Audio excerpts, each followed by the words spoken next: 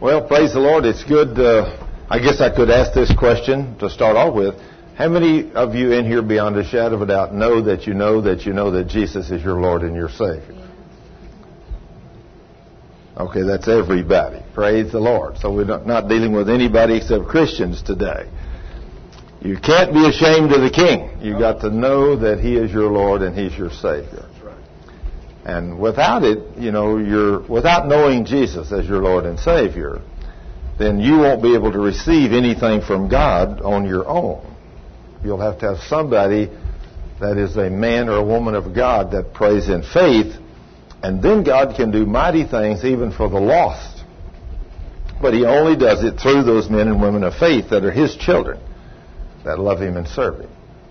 And as we love and serve the King, some of the easiest people in the world to get healed that I have dealt with has been the lost people. They don't know nothing. God uses totally your faith to heal them. And I've seen that many, many times. Seen Him do miraculous miracles for people. Just like Peter. You remember the story over in the book of Acts there when Peter came up to the gate that day to the temple. And of course, the thing about it is they're going to church during the week. Normally we as Christians go to church maybe once a week. Sometimes twice. But we don't spend a lot of time in church, even as Christians. But anyway, Peter walked up to the temple, and when he walked up there was a man sitting there, and he was begging for money. He says, alms, money, can I have some money? Do you know there's a lot of people still out there doing that today? Begging for money. Well, Peter knew who he was, but Peter didn't have a lot of money either. So he said, I don't have any money. I got something better than money. Amen. He says, what I have, in the name of Jesus Christ of Nazareth, get up and walk. Yes. Amen. That man looked up at him, and I can only see what that guy's doing. He's looking up saying, are you crazy? I ain't never walked a day in my life. I can't get up. That's why I'm here at this gate. They carry me here every day and set me down. And Peter looked down, and Peter thought, this guy ain't going to get it. So he looked down and he grabbed his hand and he says, in the name of Jesus Christ of Nazareth, get up and walk. And he jerked that devil right out of him. All right. And when he jerked him up, the guy come up and he hit the ground, and that devil left. And as soon as that devil left, he could walk. And the guy says, my legs work. And this guy goes running around screaming up and down the temple steps and everything else, screaming, God is awesome. And then the religious bunch of people come over, the pastors of the church. I'm just telling you what it is, And they say, how did you do this? He said, if you think it's by my holiness or my righteousness that this man stands before you healed, you're crazy. But he said it's by faith in the name of Jesus that this man stands before you well. Now see, when you use faith in the name of Jesus, Jesus is the only man that ever walked on this earth that had no sin. Is that right, brother? No, he was perfect, wasn't he? And since he defeated the devil 2,000 years ago, the devil can't come against Jesus, can he? Now, he might say something to you and me. I think of the story, where that the little 7 sons of Sceva, over in the book of Acts, they saw all these things happen. So one day they come up there and they said, in the name of Jesus that Paul preaches, we command you to come out of this man. What did they think was in that man?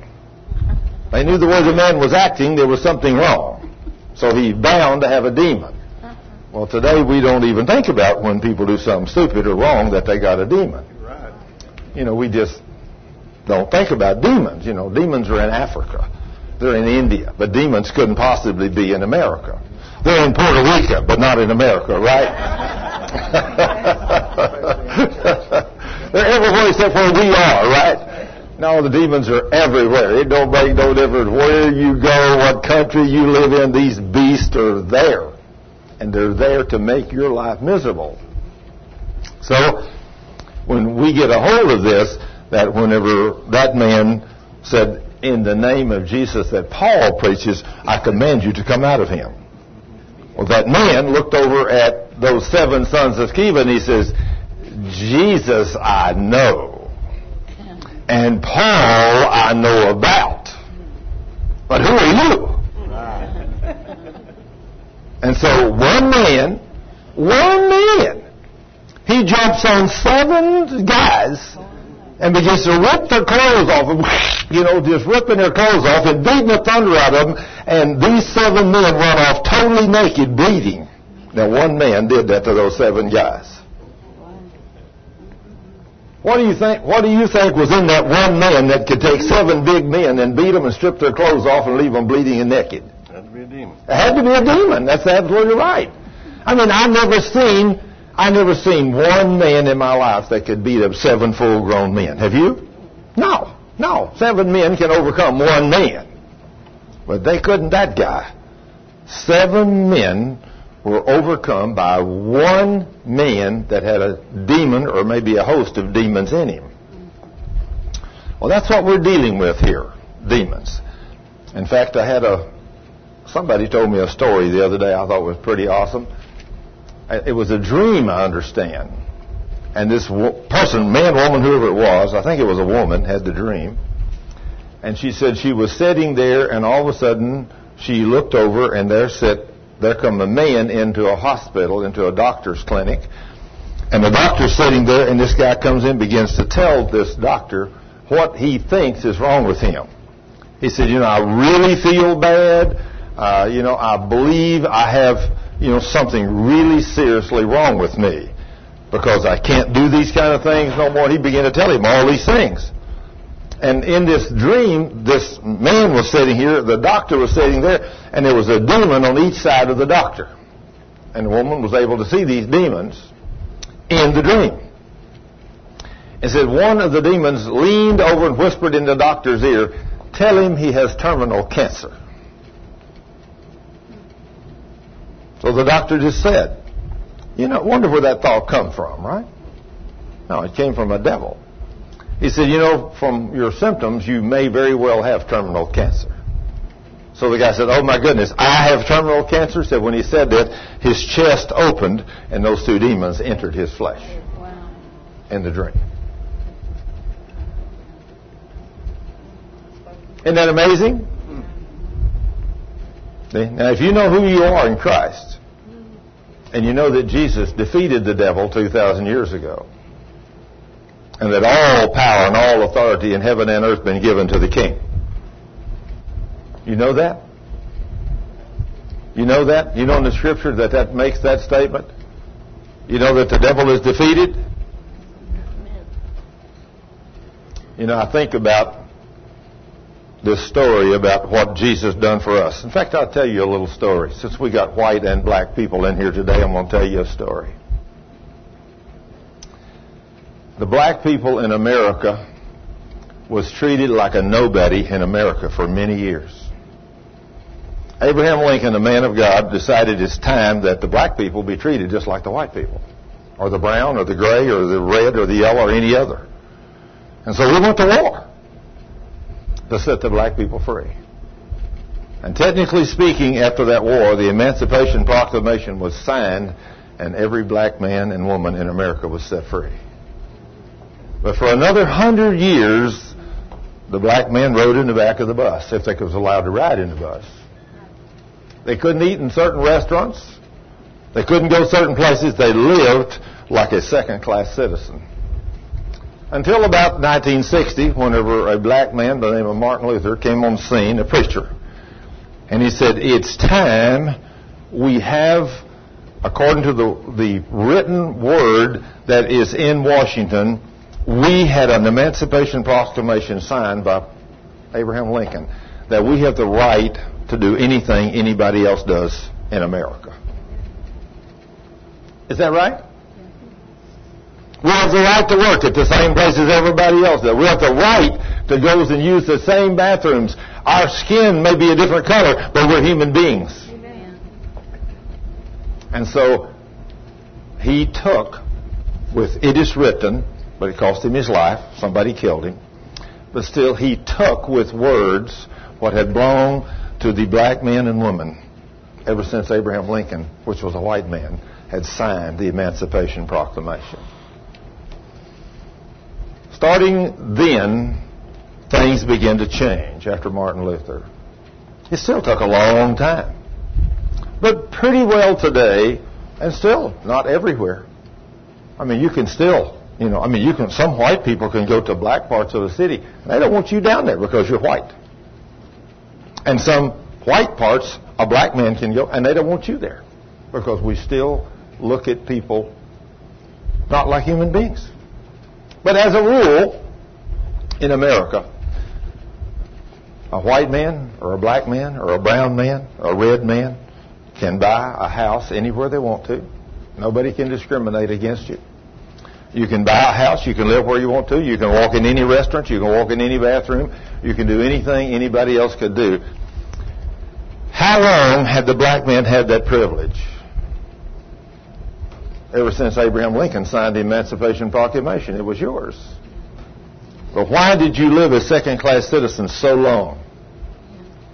Because you didn't take by force with it is written what belonged to you. Well, let me tell you, the King of the universe, Jesus Christ, signed the Emancipation Proclamation in his own blood 2,000 years ago, and he gave it to everybody. It didn't matter what color you are, did he? Praise God. Aren't we grateful for that? It makes no difference what color you are. He signed the Emancipation Proclamation, and he gave it in a set of rules, a law book, and he gave it to us. And today, we as Christians, it makes no difference what color you are, we as Christians live a second-rate life as a rule. And we yield to the devil instead of to God. Because the devil has defeated us, because he's kept us down, because we don't know what our book says. But now then, whenever you as a Christian, regardless of your color, nationality, creed, it makes no difference, as sons of God, when we become children of God, when we read the book, technically speaking, when you became a child of God, you were set free. Now, I used to ask this question. How many of you have ever heard Jesus make this statement in his word? When he died, just before he died, he said, "It is finished." Anybody remember that? What was finished? I asked that question a lot of times in my life. What did the king mean when he said, "It is finished"? You know, when you begin to read the book in detail, and the more you read it, you begin to understand that when Jesus said, "It is finished," he had finished or settled salvation for the whole world. He had paid the price for sin. He had come to this earth. He had lived a perfect life. The enemy killed him. He went into the lowest hell and paid the price for yours and my punishment that we couldn't pay. And then after 3 days, he arose from the dead, and then he walked on this earth for 40 days, and then he went back to heaven to sit at the right hand of the Father. Everything was done. He paid the price for sin. So anytime anybody, I don't care who you are, how old you are, how young you are, what color you are, it makes no difference. Any human being, I don't care if you were the worst rapist, murderer, I don't care what you were, if you come to Christ and ask him to forgive you for your sins and accept him as Lord and Savior, how many of you will he turn away? Not one single one of us. He saved when he said it's finished, that was yours. Now, how many people today do you know that are going to die and go to hell whenever the free gift has been paid, but they're not willing to believe it? When it comes to salvation, what percentage do you think of the people are really saved? Well, let me tell you, I know a man by the name of Howard Pittman that died in 1979. But yet he's alive today. I just talked to him a few months ago on the telephone. But yet in 1979 he died. Have you heard of him? Mm-hmm. Yeah. He had a massive artery sever in his heart, and he literally bled to death internally. And when he got to heaven, he walked up to the gate. Y'all come in. Praise the Lord. Come on in. Come on in. We got places all over the place. We got front seaters up here. I mean, if you're late, you get to sit in the front seats. You praise the Lord. Y'all come on. Come on. Praise the Lord. But anyway, Howard died, and he went to heaven. And when he got to heaven, the Lord told him when he got there, he said, Howard, you're not going to get any rewards because everything you did on earth, you did for yourself. He said, Lord, you mean I'm going to come to heaven, I'm not going to receive a single reward? He said, no. He said, you didn't believe my word. You didn't teach my word. He said, Lord, oh, by the way, while we're right there right now, just if you've got a cell phone, either turn it off or put it on silent. I heard somebody's beep back there. It made me think I hadn't turned mine off either. But anyway, he told him, said, you've not believed my word, and so you're not going to get a single reward.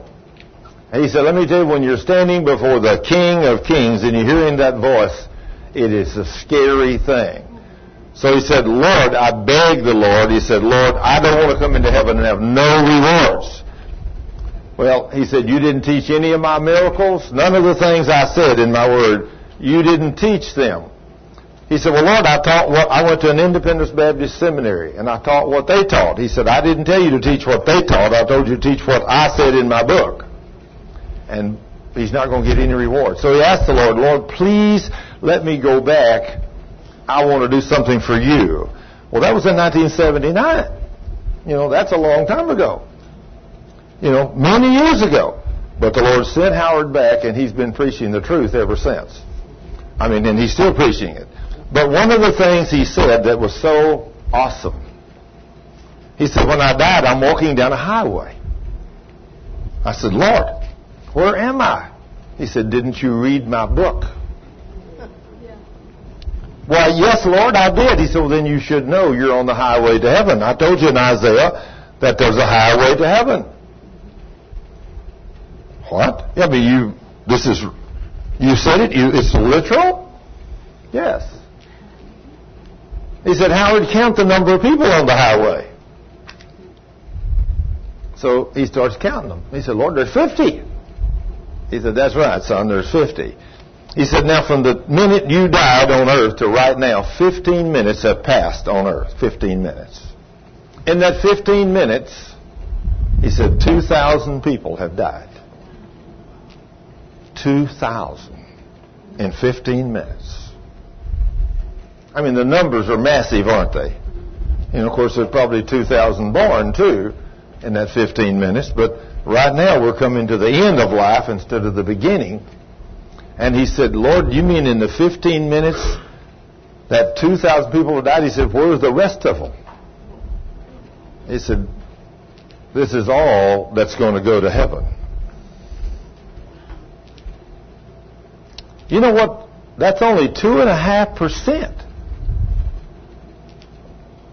There's a whole lot more than 2.5% of the world professes to be Christian. There's something wrong with this, isn't it? We are not doing what the King told us to do. We're supposed to be out in the course of your day. You're supposed to be telling people about Jesus. You're supposed to be praying for people. You're supposed to be laying hands on the sick. You're supposed to be doing things that will bring glory and honor to God. So you get to see Him do great and mighty things. How many people do you know that have faith to pray for people and see God do awesome, wonderful miracles? It's a shame that I was in a church for 40 plus years of my life and never saw a single miracle or a single healing. Now, some of y'all might have been in a church just like I was. Now, let me ask that question. How many of you have been in a church a lot of your life and technically your church has no miracles and no healings of any kind? Anybody in here in a church like that? Isn't that amazing? Why is it, if we're serving the King of Kings and Lord of Lords, why is it He's not doing something great in your church? Obviously, we don't have faith. Obviously, he said, without faith, it's impossible to please me.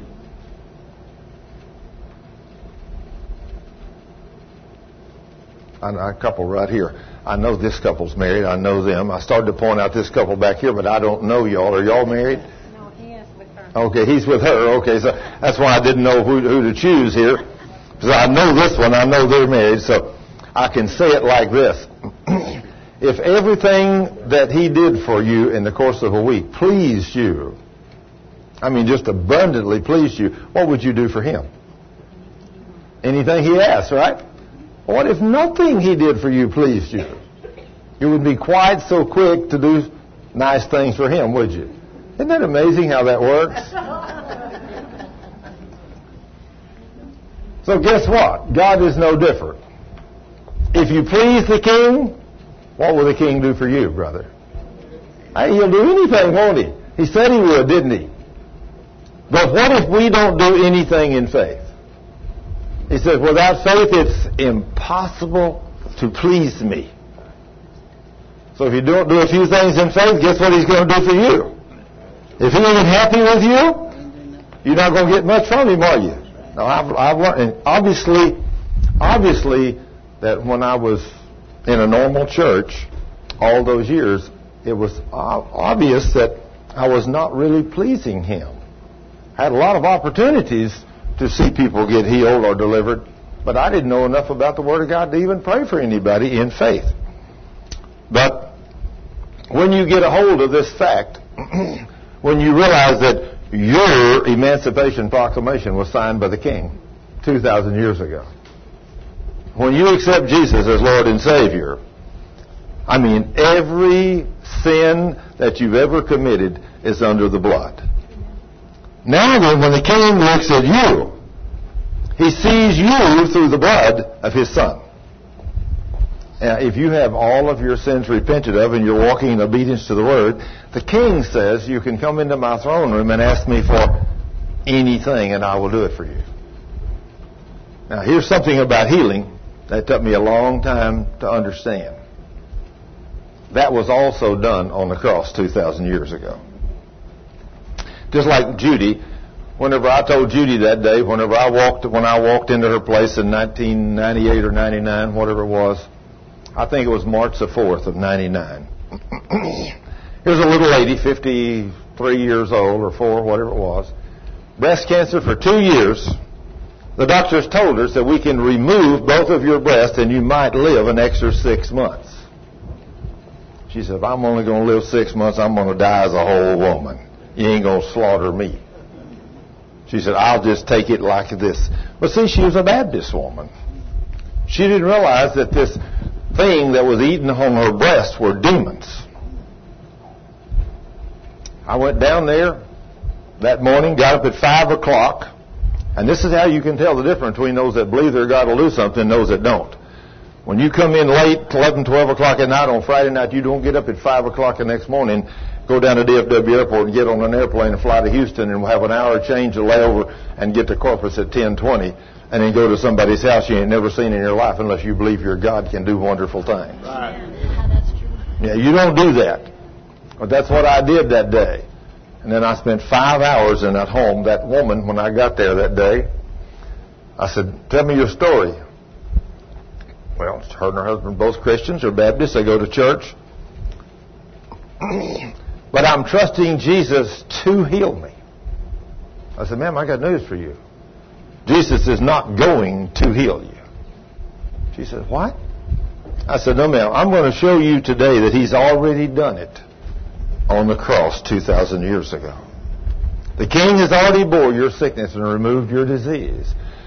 And I'm going to prove to you this is the devil that's eating your breast off, and I'm going to prove to you beyond a shadow of a doubt that you have all power over that devil, and Jesus has made you the caretaker of this body that he lives in, and the devil is the one that's destroying your flesh, and that we going to kick him out before this day's over in the name of Jesus.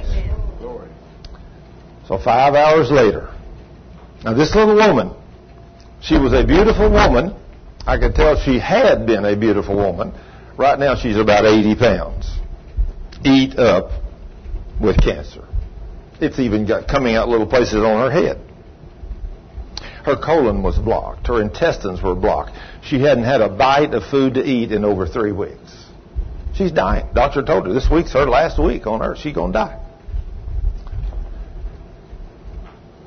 Took her 3 hours to get out of bed that morning. She would not let me minister. She would not let me come to her house and minister to her in bed in her gown.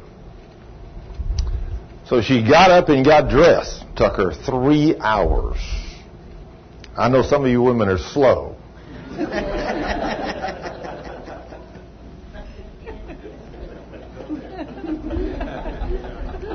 But that's excessive. But with terminal cancer, I can understand this. Now, I've seen some normal women take 3 hours to get out of bed and get dressed. Some of y'all may be that woman. I don't know. But anyway, she got up that morning, put her clothes on, and got in a chair. When I got there, she was sitting in a chair. I began to show her the things I'm going to show you today from God's Word. Y'all come on in. Praise the Lord. And after 5 hours of teaching the Word of God, I said, now, ma'am, do you have enough faith to be healed? What do you got to have to get healed? You got to have faith. Without faith, it's impossible to please God. I've seen people say, well, I have faith. No. You think you got faith. You really don't know what it is. I didn't. And that's why I never saw a miracle. I really didn't trust these promises with no doubt in my heart. But I'm slowly getting there now where I can. But anyway, I told her, I said, this is a demon that's killing you. And I want to prove to you beyond a shadow of a doubt that we have all power over these beasts, and Jesus has already defeated them, and we're going to drive them out in the name of Jesus. Well, after 5 hours of teaching, I looked over and I said, Judy, have you heard enough of God's Word to be healed? And her husband fell out of the chair. He was on his knees with his hands raised, and he said, Lord, I cannot believe I've been in church all of my life, and I didn't know these things from your Word. Want to see why was she dying? Because she didn't know what was hers. She had not realized the Emancipation Proclamation had been signed 2,000 years ago by the King of the universe and set her free. But then she got it. I looked over at her. I said, how about you, ma'am? She looked at me, and if I ever saw a little Baptist woman that had fire in her eyes. When I looked at her, I said, how about you, ma'am? She said, you come over here and cast this devil of hell out of me right now in the name of Jesus, and I'm going to be healed right now. Now, there's a woman that got it. I mean, she's 80 pounds, struggled up, going to die that week. I walked over there, and her faith was mountain high. Of course, it taken me 5 hours to build her faith. But after 5 hours of intensive teaching from the Word of God, when I went over and laid my hands on her, just like Peter did, that man, I drove that devil of hell out of her and spoke the healing power of Jesus in her. I said, now, do you believe you're healed? She said, yes. I said, then get up. I reached down and put my hand out. She took it, and she stood up. And I said, well, I guess I got to go get on an airplane. I got less than an hour before my airplane leaves. She said, I'm going with you. I said, okay. Now, this is a woman who took 3 hours for her to get out of bed. Get us through the clothes on. So she walks down them stairs with her husband and me, goes out and gets in that car. We drive out to that airport, and I said, well, it's a long ways up there at that terminal. I kind of got to hurry, so I said, I'll see y'all later. She said, oh, no, we're going to walk to that gate with you. I said, well, then you're probably still weak. She said, no, I was weak, but now that Jesus is my strength and I'm healed, I'm going to walk with you to that gate. Now, see, this is faith talking, right? Yes. She really believed this. So she gets out of that car, and her husband and me, we walk all the way up there, walk right up to that gate.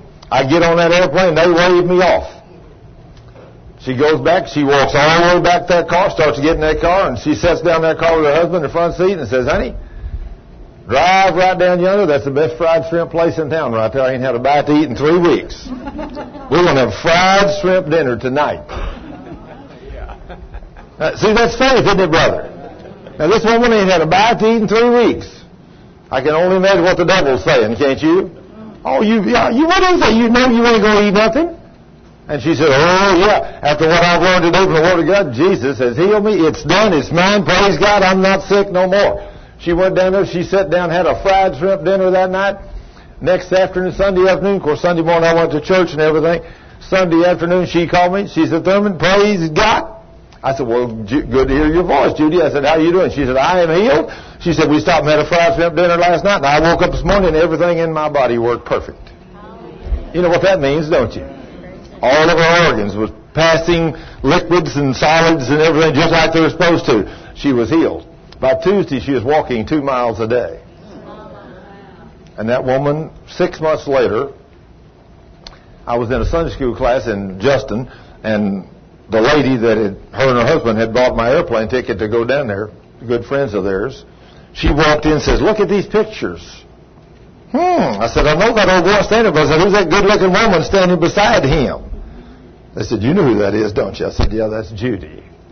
I said, she looks a little different today than she did 6 months ago when I saw her. By this time, she weighed about 120 pounds, 125 pounds. Beautiful, beautiful woman. Now then, 6 months ago, she had a couple days left to live. But she found one man that believed the Word of God. That's all it takes, is one man that believes God's Word. Peter had that kind of faith. To them that have received this like precious faith like we have. You know, you read that. I want you to see that in the Scripture. Let's take the Word of God and let's turn to 2 Peter chapter 1.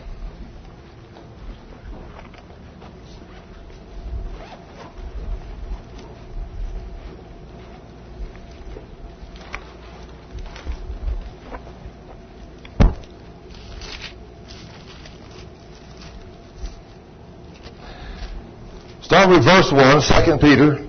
It says, Simon Peter, a servant and an apostle of Jesus Christ, to them that have obtained like precious faith with us through the righteousness of God and our Savior, Jesus Christ. To them that have obtained this like precious faith. You know, I read this set of verses, no telling how many times, and it just right over my head. Anybody in here besides me ever read anything in the Bible that just went right over your head? I mean, here it is, black and white or red and black and white. But why is it that we don't believe what we read? Listen to what he says. To them that have obtained this like precious faith. Now then, Peter had received some kind of powerful faith. I mean, Peter was out there. In fact, Peter had such great faith, the longer he saw what God was doing, he'd just walk up to somebody and say, somebody be sick, he said, let my shadow just cover over you, and you'll be healed. How would you like to have that kind of faith, brother? I want it, don't you? Yes, I do. I want to see those kind of things happen. Well, then when you realize God's on your side, and He's your daddy, and His Son is your brother. The case is kind of rigged, isn't it, Orville? It's ours. We're sons and daughters of the King of the universe, and He's on our side. And He's empowered us with all these wonderful things. I want you to look what He says here. Grace and peace be multiplied unto you through the knowledge of God and of Jesus our Lord. How's the grace and peace going to be multiplied to you? Through the knowledge of God. Well, how are you going to get this knowledge? Watching television? Listening to the radio? I used to drive down the road coming from work. I think of the days I wasted in my life. Driving down the road, listening to that Somebody Done Somebody Wrong song. Any of y'all ever heard any of that stuff? Yes. I mean, back when I was a younger man, I knew, and all, of course, you know, back in the days when I was raised up in the time when You Ain't Nothing But a Hound Dog was very popular. Y'all heard those songs too, haven't you? All that stuff that I used to listen to and everything that I knew, you know how much that helped me with the kingdom of God? It didn't help one bit, did it? There was no power in that kind of stuff. And I listened to that junk. You know, somebody said, well, you got to have some entertainment. What do you do for entertainment? I said, read and study the Word of God. Go out and cast out demons, heal the sick, cleanse the lepers, and raise the dead. That's what I do for excitement. Amen. You know, I don't want to do the stuff. I don't want to be involved in the world. I don't want nothing to do with the world. I mean, I think about Sharon's been working for us about the last, 6 weeks or something, Sharon? She's prayed, I don't know how many people she's prayed for. And I've had several people that have called me and talked to me, and they say, you know, that girl, Sharon, she don't put up with nothing. She just tells you like it is. Get healed. Repent of your sins and get healed. I said, well, you don't know why she does that? I said, because she found out that's after she was sick for nearly 30 years or whatever it was. I said, she had all the same problems. I said, Sharon had back problems for years. She had brain problem, brain tumors. She had an arm that wouldn't work, a leg, a hip that wouldn't stay in, she had so many things. I've made the statement, I said, Sharon was a basket case. In fact, here a while back, somebody called, she said, this is Sharon. And they said, Sharon, you couldn't be the basket case, Sharon. Is that what they said, Sharon? She said, but I ain't a basket case no more. The basket case had been put back together by the power of God. And I see, here's another woman sitting right here. She's not like Judy. She's sitting right here, and she was that basket case. She had brain tumors. I mean, you know, she had all kinds of problems. Been in pain for 30 years. And I told her when she came to a healing school, if she'd do what God said, I guaranteed we could get her healed. Well, she did what God says, and we got her healed. Now then she can pray the prayer of faith for people and see God do awesome things. But she don't tolerate no sin. In fact, I got tickled at Sharon after she got healed up for at least a year and a half, or maybe 2 years. Every once in a while I'd walk up to her and she'd walk in that door and I'd say, good morning, young lady, or good afternoon, young lady. I said, have you backslid this week? No, she says, absolutely not. I ain't getting in no kind of sin. I said, you didn't hold a grudge against nobody this week? She said, absolutely not. See, she's learned the consequences of sin. It don't matter what anybody does to her, she's going to walk in love. Because she likes walking in divine health, don't you, Sharon? It's a whole lot better than the pain and the suffering and the brain tumors and the arm and the leg and all the other stuff. But God has given us, but see, Sharon was just like the rest of us. She didn't know her Emancipation Proclamation had been signed by the king to give her all this stuff 2,000 years ago. Well, the devil beat up on you for a long time, didn't he? But he'll do it to everybody. He did it to you too, didn't he, Orville? But not anymore. I mean, Orville, he can pray the prayer of faith for people. Wow. And I think about a little southern. In fact, when Orville and his wife came to the first healing school 7 or 8 years ago, he was a truck driver. Still is, I guess. But at least he was until just recently. And he had carpal tunnel so bad in both hands he could hardly grip the steering wheel of his truck. I told him that's a demon. Now, as a Southern Baptist, that's not something you hear spoken of very often in the Baptist church. But I told him he had a demon. And I said, what we needed to do, I said, you and your wife need to get all your sins repented of, and when you do, then we'll drive them devils out of you and God will heal you. So at the break time, him and his wife go out to the car and get all their sins confessed. Now, they don't do it to me, but they do it to the king, because they know the king's the one that's going to heal him, see. So they go out there and say, Lord, we're so sorry, we've done this. And then as they come back in for another hour and a half or 2 hours, and at the end I said, now who's ready to be healed? Orville jumps up and says, I am. He walked up there and I reached up and grabbed a hold of his arms. I said, in the name of Jesus, I command these demons of carpal tunnel to come out of you and for you to be healed. And God instantly healed him. I mean, he could make a fist, and he's been able to use them arms ever since. They still work good, don't they, Orville? No numbness, no nothing. That's been, 7 or 8 years ago? About 7 years, it's gone. I was Now, supposed to have surgery. Yeah, I know. Surgery on both hands. Yeah. They were both numb. I couldn't even feel them at all. They just, all my hands were numb. Now, does Jesus do good work, or does Jesus do good work? Amen. Now, see, to them that have obtained like precious faith. Now, see, that's what we're supposed to be able to do if we got like precious faith. Well, this Baptist he saw himself healed. He said, hey, what this guy's teaching is a pretty foreign to anything I've ever heard, but it worked. That's something, isn't it? That's what Jesus said. He said, if you don't believe I am the Son of God, then at least believe on the miracles that I do. Yeah, isn't that amazing? That I'm from God, you know? And so Orville said, hey, if what this man's teaching worked for me, for him, when he laid hands on me, then it'll work for me. And so he started studying, and he started devouring everything I had made up to that time. And I guess he has continuously done that. And he's got in the Word that can check out that what I say is what the Word says. And so now then he walks, there's no telling. There is no telling how many miracles and healings that Orville Couch has seen in that little Baptist church down at Combine, Texas. And not only there, all over the country. But when people need to be healed. In fact, one of the stories he's told I love to tell about the little boy that had the bad heart. And he wanted to go with the RAs to camp, and he's the RA leader.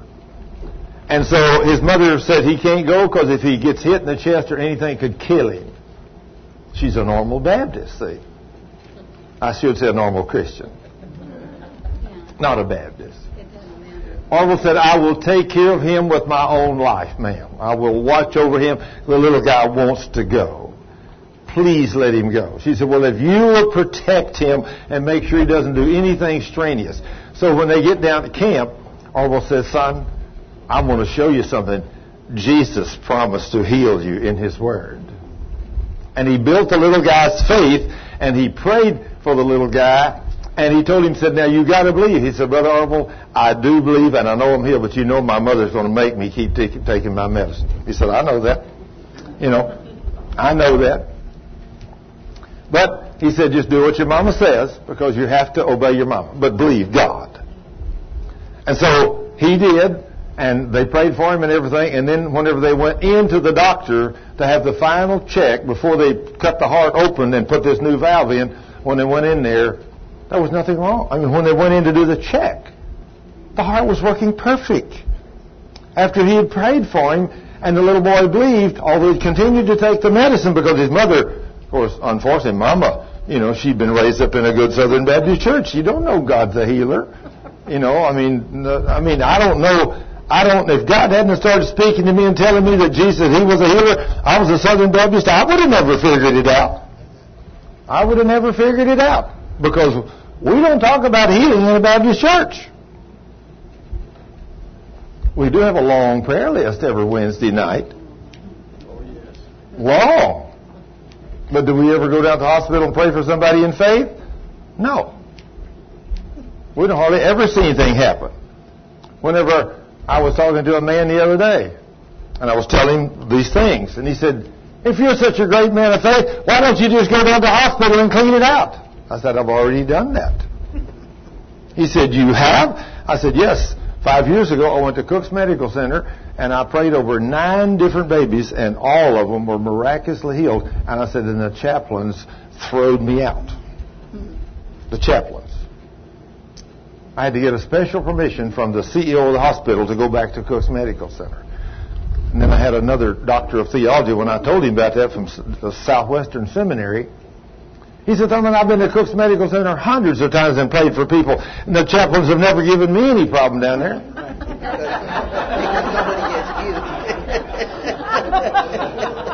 I said, I never had them give me any trouble either until I started praying in faith. And when they started getting healed, then that's the difference. See? Now listen to what he's saying right here. Now listen closely. This grace and peace be multiplied unto you through the knowledge of God and of Jesus our Lord, according as His divine power has given unto us. What? Given unto us what? All things that pertain to what? How much? What did he say there, brother?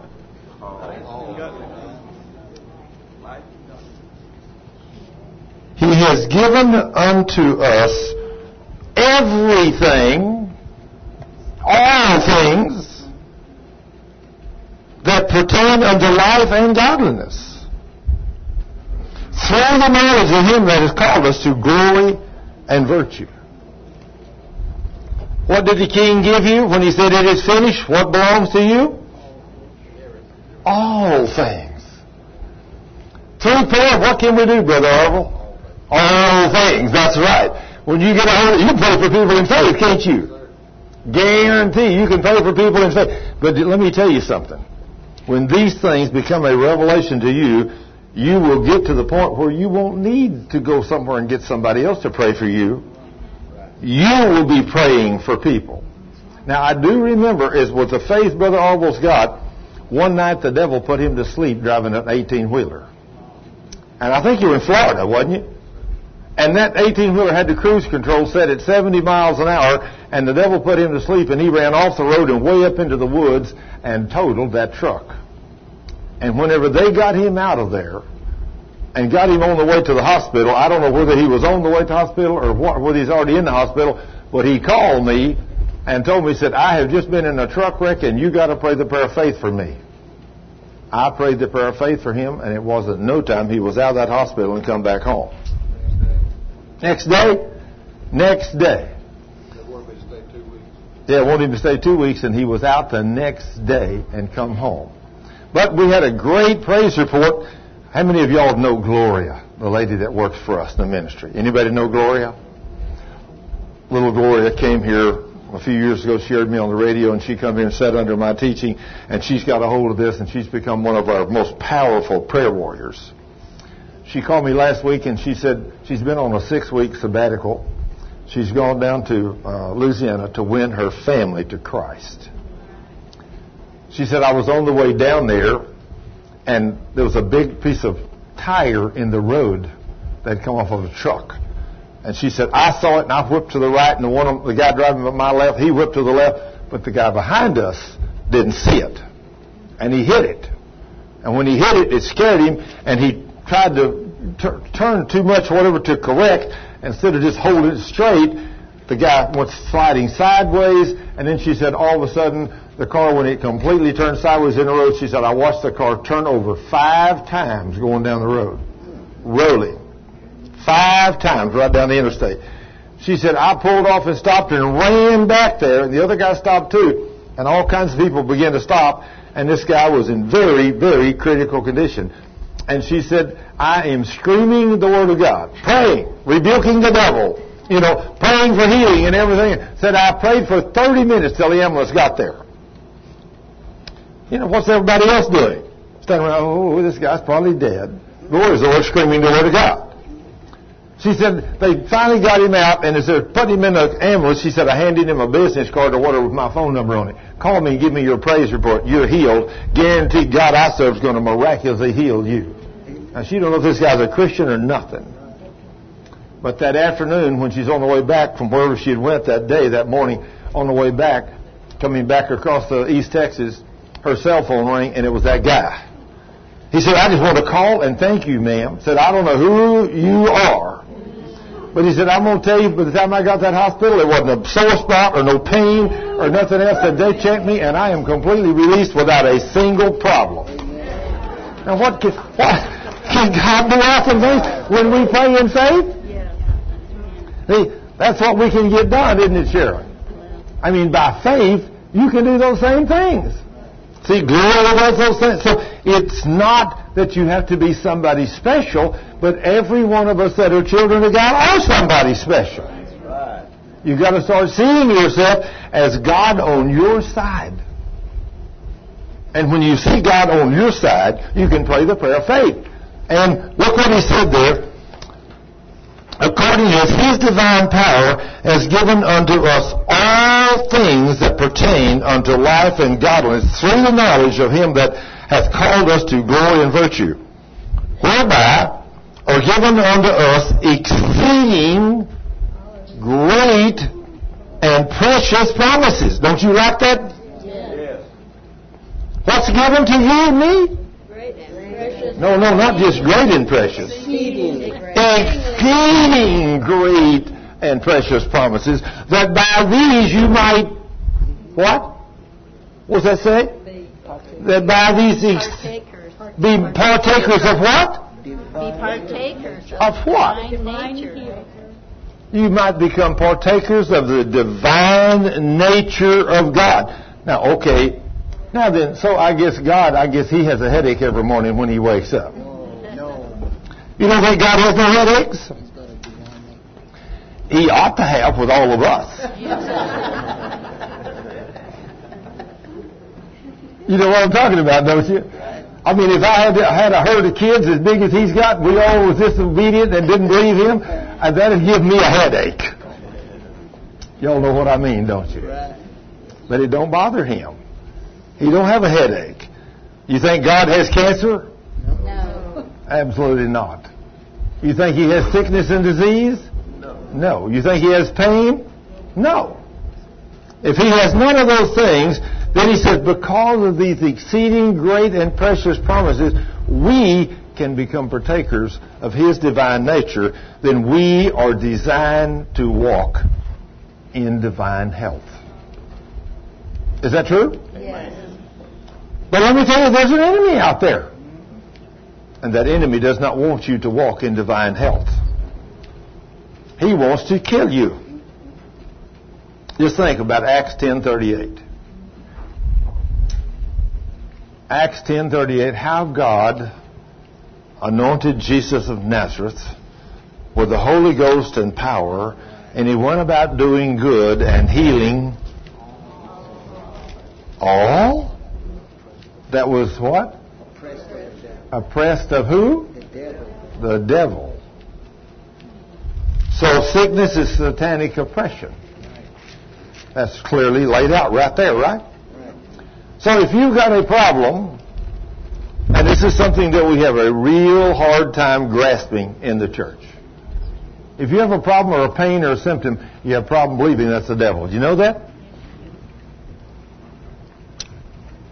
Did you know this gentleman right here, I don't know him, but if a pain were to come up on his arm and start really working in his arm, really, I mean just really a serious pain, he would probably, if he's, he might be this kind of a man of God. We normally would have a hard time believing that's a devil in there. I'm a child of God. A devil can't be in my body. That's the way I used to think. I mean, when I began to understand that demons could come into us, I went to my Baptist pastors and I said, is it possible for me as a Christian to have a demon? Absolutely not. You couldn't possibly have a demon living in your body. No way. So then I thought, well, I'll go to the doctors of theology and ask them. And they told me the same thing. So then I decided to ask the king. Lord, I don't understand this. If you, in this word, you anointed Jesus of Nazareth to go about and kick out these demons and heal all these people, and all these people were sick and afflicted and all this stuff and had all the problems they did with everything, and you cast out demons and you healed the sick, then what is it that's making us sick today if it's not demons? I said, Lord, can I have a demon? He didn't answer me. I kept asking him, Lord, is it possible for me to have a demon? Then one night I'm reading the Word and I'm doing a lookup. Computers are wonderful. If you don't have a computer with a good software package on it, you can go to our website, get you a computer, you go to our website, you can download some of the most wonderful free software that you don't have to buy it. Or if you want to look at the Blue Bible, it's one of the most intensive study guides that's out there, and you can go to our website to get the the website address where it's at, or you can just go into our website and click on that, and it'll open it up. And it's got many, many translations, everything in the world you could ever want. You could never find the bottom of the Blue Bible, the New Blue Bible. I forget, dozens of men went together and spent 2 or 3 years putting all that together to make it work. It's great. But I'm asking the Lord, is it possible for me to have a demon? Because nobody else tells me. And most people today in church don't believe you can have a demon living in your flesh. Well, I didn't know. So I'm asking the Lord, is it possible for me as a Christian to have a demon? So, finally one night I'm doing a lookup on spirits of in the Bible. I look up, I type in the word spirits of enter. How many times is that in there? It was in there hundreds of times. So I'm reading them. Now, it takes hours to do this. It's not something you do in 5 minutes. So for hours and hours, I've been reading about all these different spirits. I had no idea there were so many spirits of God. There's not just one Spirit of God. There's at least 7. 7 different spirits of God that are hovered around the throne of grace. And they think, wow, Lord, I don't understand all this. You're so much bigger than I can't fathom this. But I'm reading about spirits. Then I'm reading about the spirit of lying. You know? I mean, all kinds of spirits that are spirits of hell. And so finally I come over to Luke 13:11, and I read this scripture where the woman that had the spirit of infirmity for 18 years could no wise straighten herself up. So she's all bowed over like this in her flesh.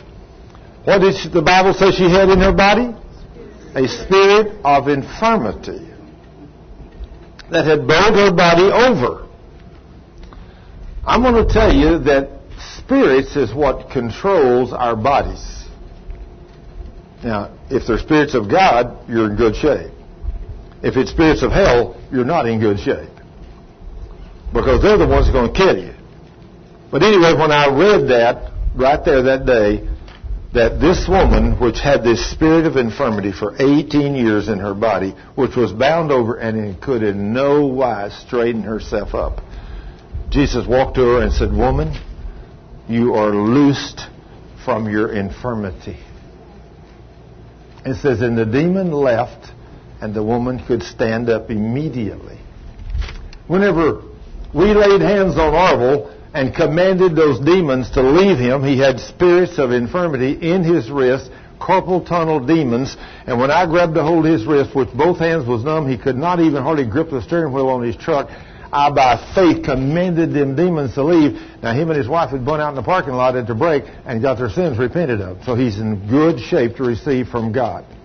So when I rebuked those demons and commanded him to come out of his wrist, God instantly delivered him, and from that day to this, 7 or 8 years ago, he has been able to work his hands perfectly normal with no pain, and he could drive that truck or do anything else he wants to do, and he didn't know he had a demon.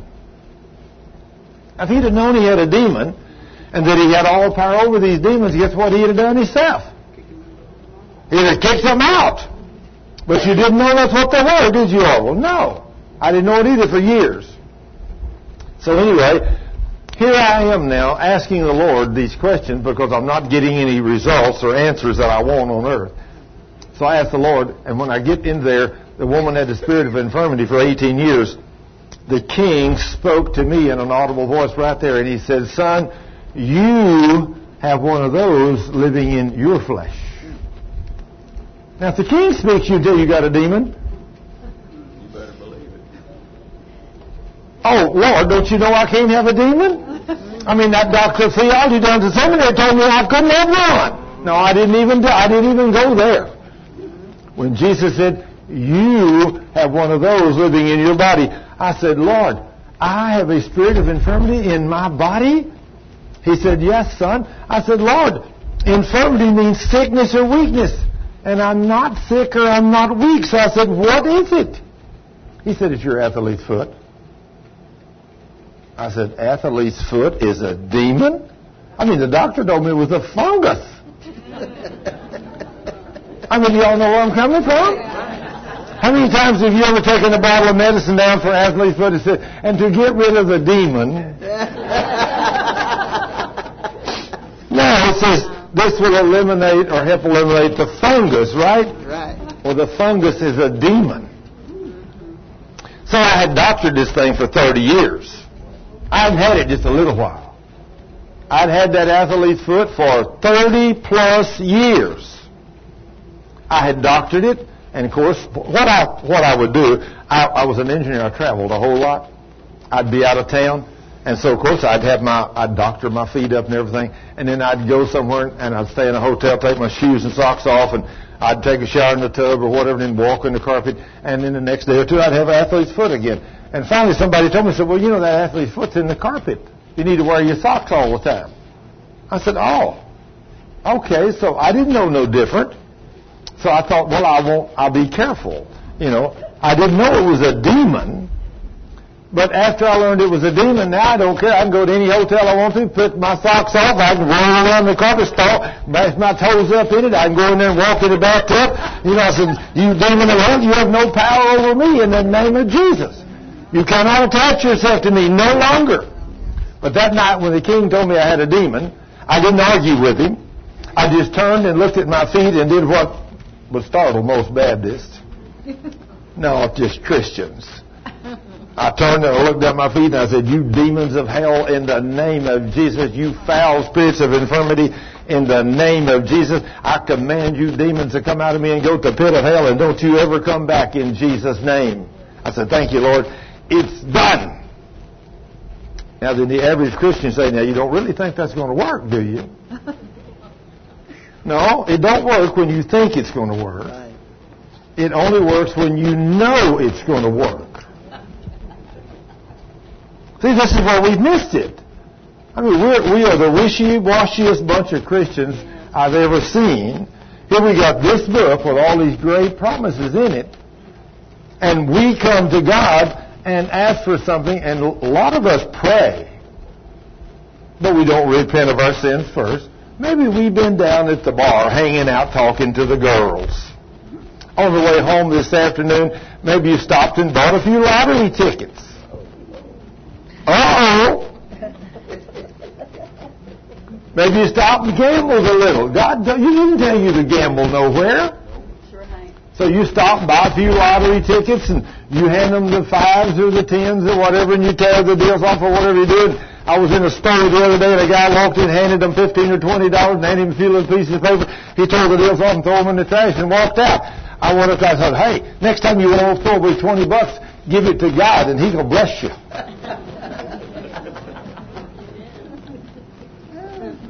You know that? Sure, give it to God. Don't go down and give it to that guy or that woman behind the counter there for a few pieces of paper, and 99% of the time you don't ever get nothing back. You leave your money there and you walk out. That's the devil's world. You know, so if you're living like that, don't bother to come to God. You know, you need to straighten your life up and start walking holy in obedience to the Word. You know, stay in the Word. You know, walk holy. Don't even look at the other girls. If you're a guy, don't stop by the beer joint on the way home or the club down there, you know, that you can stop by. One time I was down here in Dallas. Of course, my wife was with me that time years ago, and his wife was with him.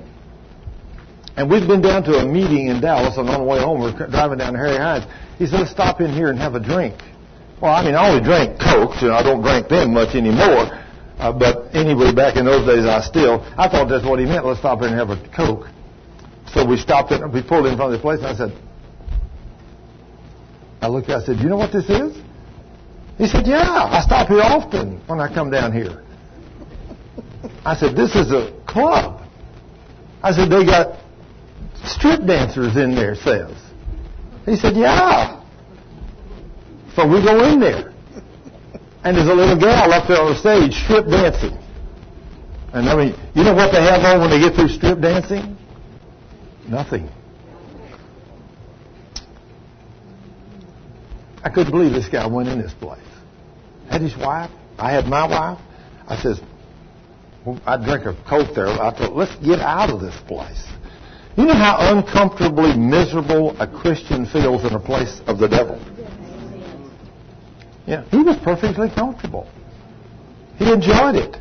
But guess what? A few years later, I found out him and his wife were divorced. She went her way and he went his. And last time I saw him, he was miserable. He says he's a Christian. Goes to church once in a while. But he sure ain't producing no fruit for the kingdom of God. You can't live in the devil's world and be happy. No. You can't do it. I mean, to be a Christian, it's a whole unique way of life. Being a Christian is walking holy in obedience to God's Word, being about the King's business 24/7. Look what he says here. Whereby are given unto us exceeding great and precious promises, that by these you might be partakers of the divine nature, having escaped the corruption that is in the world through lust.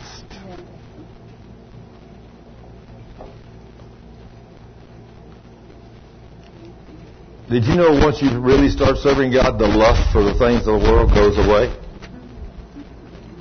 You don't care. You don't have to have a $40,000 or $50,000 car no longer. You don't have to have a $500,000 house. You just got to have a place to lay down and put your head down so that you can rest a little while till you can get up and go serve the King the next day. You don't have to have none of that stuff. It's just stuff. It says there, and besides this, giving all diligence, add to your faith virtue, and to virtue knowledge, and to knowledge temperance, and to temperance patience, and to patience godliness, and to godliness brotherly kindness, and to brotherly kindness love. For if these things be in you, and they abound in you, they make you that you shall neither be barren. You know what that word barren? I got a little word down here in the bottom that says useless. You ever say that? Neither make you idle or useless, nor unfruitful in the knowledge of our Lord and Savior. But he that lacketh these things is blind, and cannot see afar off, and hath forgotten that he was purged from his old sins. When you accepted Jesus Christ as your Lord and Savior, how many of your sins were washed away? All of them? You were made just like you had never sinned before? If you were made just like you've never sinned, then if every time you commit some kind of a sin after that, which we shouldn't, but if we do, and we confess that sin, how clean and pure are we when we come before the throne of grace? How clean? Clean. In other words, if you did something wrong, and you immediately repented of it, now the Lord says, you can come to my throne of grace and ask me for anything, and I will do it for you. A lot of people don't believe this.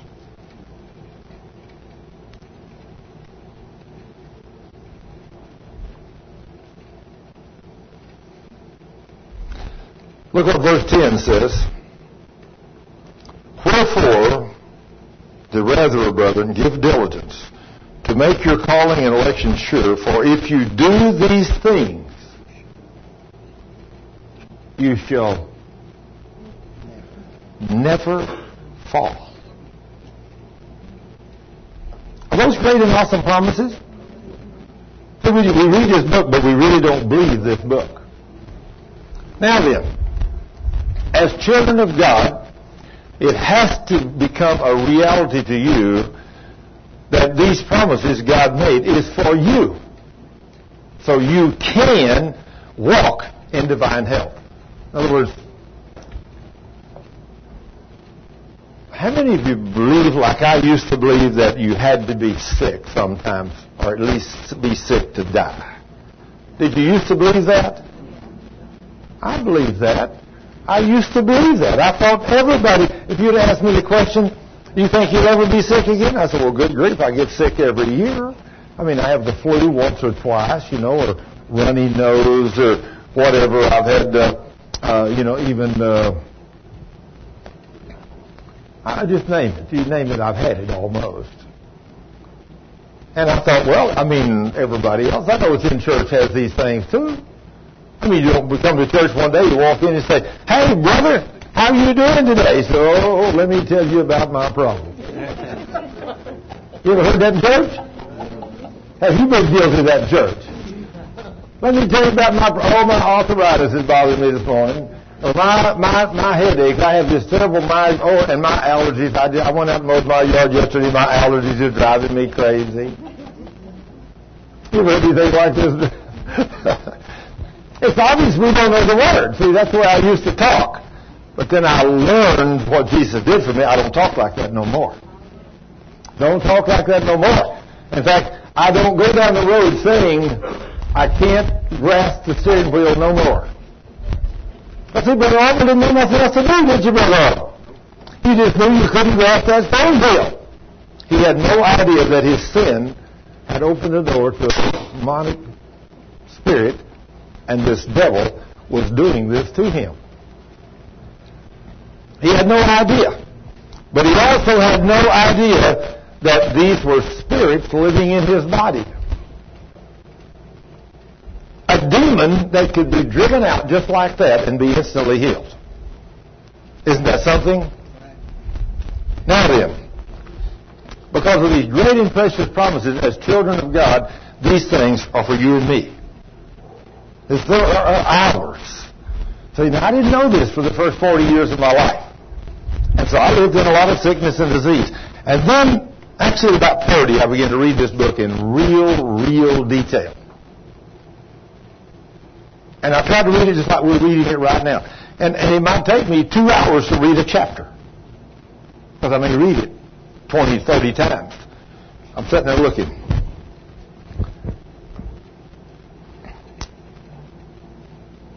To them that have obtained like precious faith. What's he trying to say?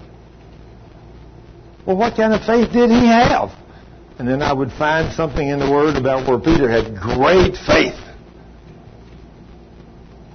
And when he began to tell me what I could do, and especially when I'd read something like this, "Now, according as his divine power has given unto me, Thurman Scrivener, all things that pertain to life and godliness." I personalize the word. It says there, has given unto us.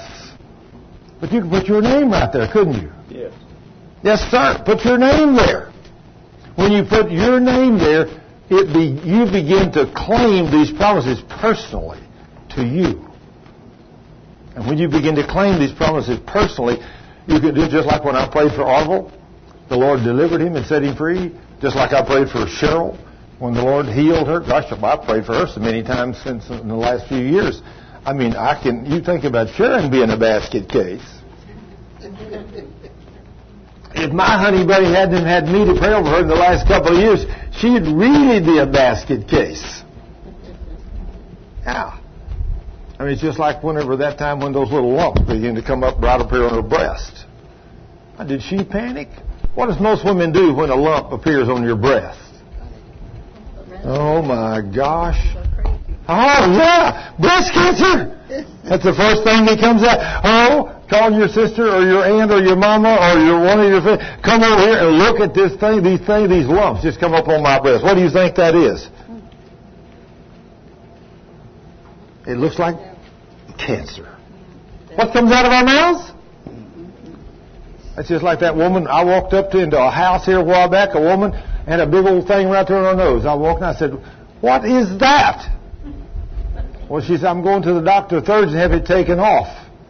I said, what do you mean? She said, "Well, I went last week and they diagnosed it as a little cancer." I walked up to her and I put my finger on her and said, "You devil of hell, in the name of Jesus, I curse you, command you to come out in the name of Jesus." Before Thursday, when she was going to go to the doctor, it was completely gone. She went ahead and went to the doctor and let him look. He says, "Where'd that thing go?"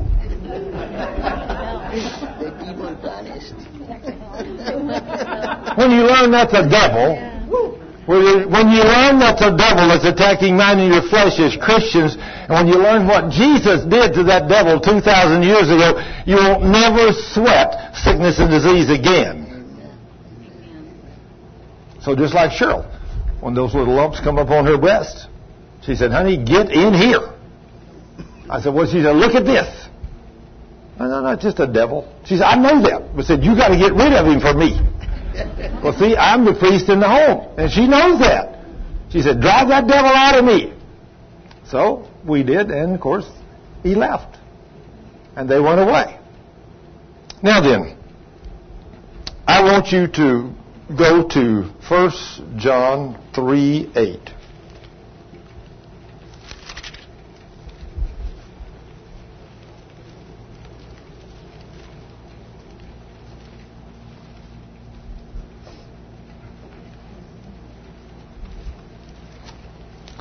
In fact, let's just start with verse 1 of that 1 John 3.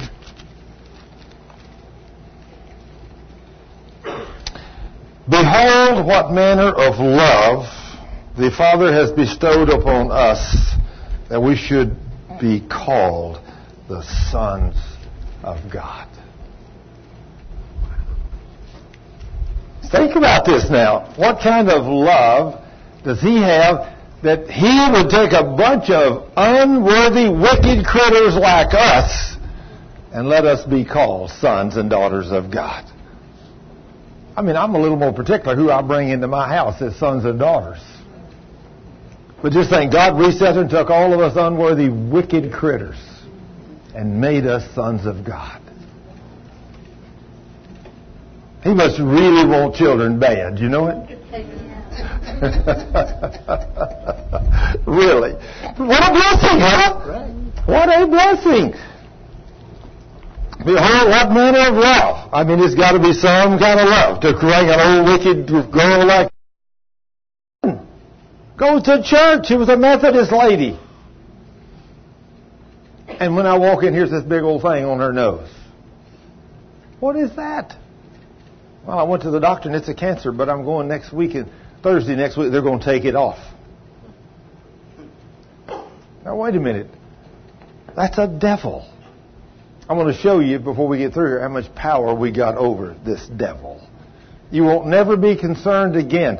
If you get what I'm going to teach you today, anytime the devil comes upon you, he puts a sickness or a feeling or a pain or anything, you won't never go to a doctor again. You won't never start complaining. You'll just get a hold of that devil with the Word of God and you'll wrap him around your head and you'll sling him out the window with the Word of God. You'll do it. Look what he says. Beloved, now are we the sons of God. That's daughters too. And it doth not yet appear what we shall be, but we know that when he shall appear, we shall be like him. We shall see him as he is, the King of Kings. And every man that hath this hope in him, that's got to be a misprint. What does it say you're supposed to do if you have this hope in you? What does it say? What does that say? You got your Bible open? Look at it. Get your Bible out. If you don't have a Bible, you look on with somebody else. You need to know I'm telling you the truth. What does that say you'll do? It says you'll do what? Okay, so I'm going to bring one of these bottles of water up here. How many of y'all believe this water is pure?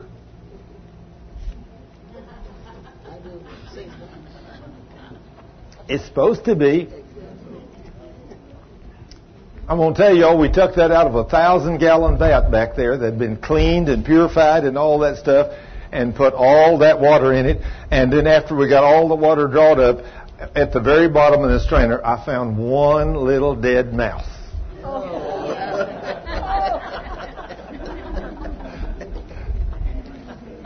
Now, how many of y'all going to drink the water? No, I'm telling you a story. I'm not telling you the truth.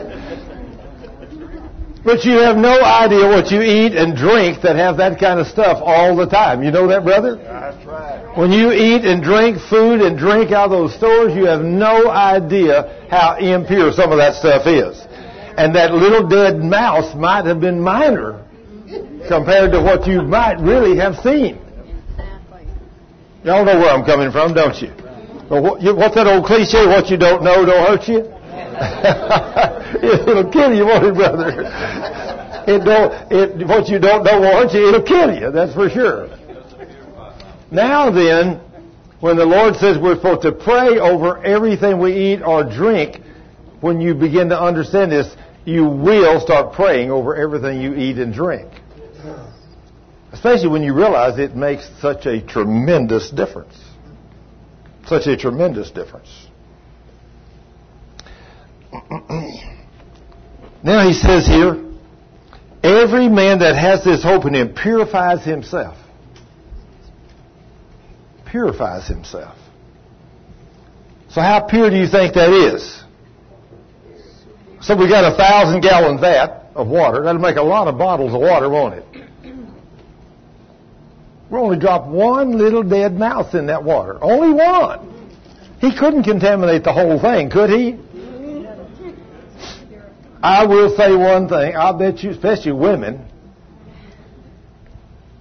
there's not a woman I know hardly that if I were to tell them there was just one little teeny dead mouse in that water, in that 1,000-gallon vat of water, it would none of them drink it. They'd starve to death before they'd drink a drink of that water. Oh, goodness. I get tickled, about food. Some kind of food gets a little bit stale, and somebody looks at it and says, throw that away. I said, no, that's still good. You don't have to throw that away. Yeah, dust it off a little bit, sure.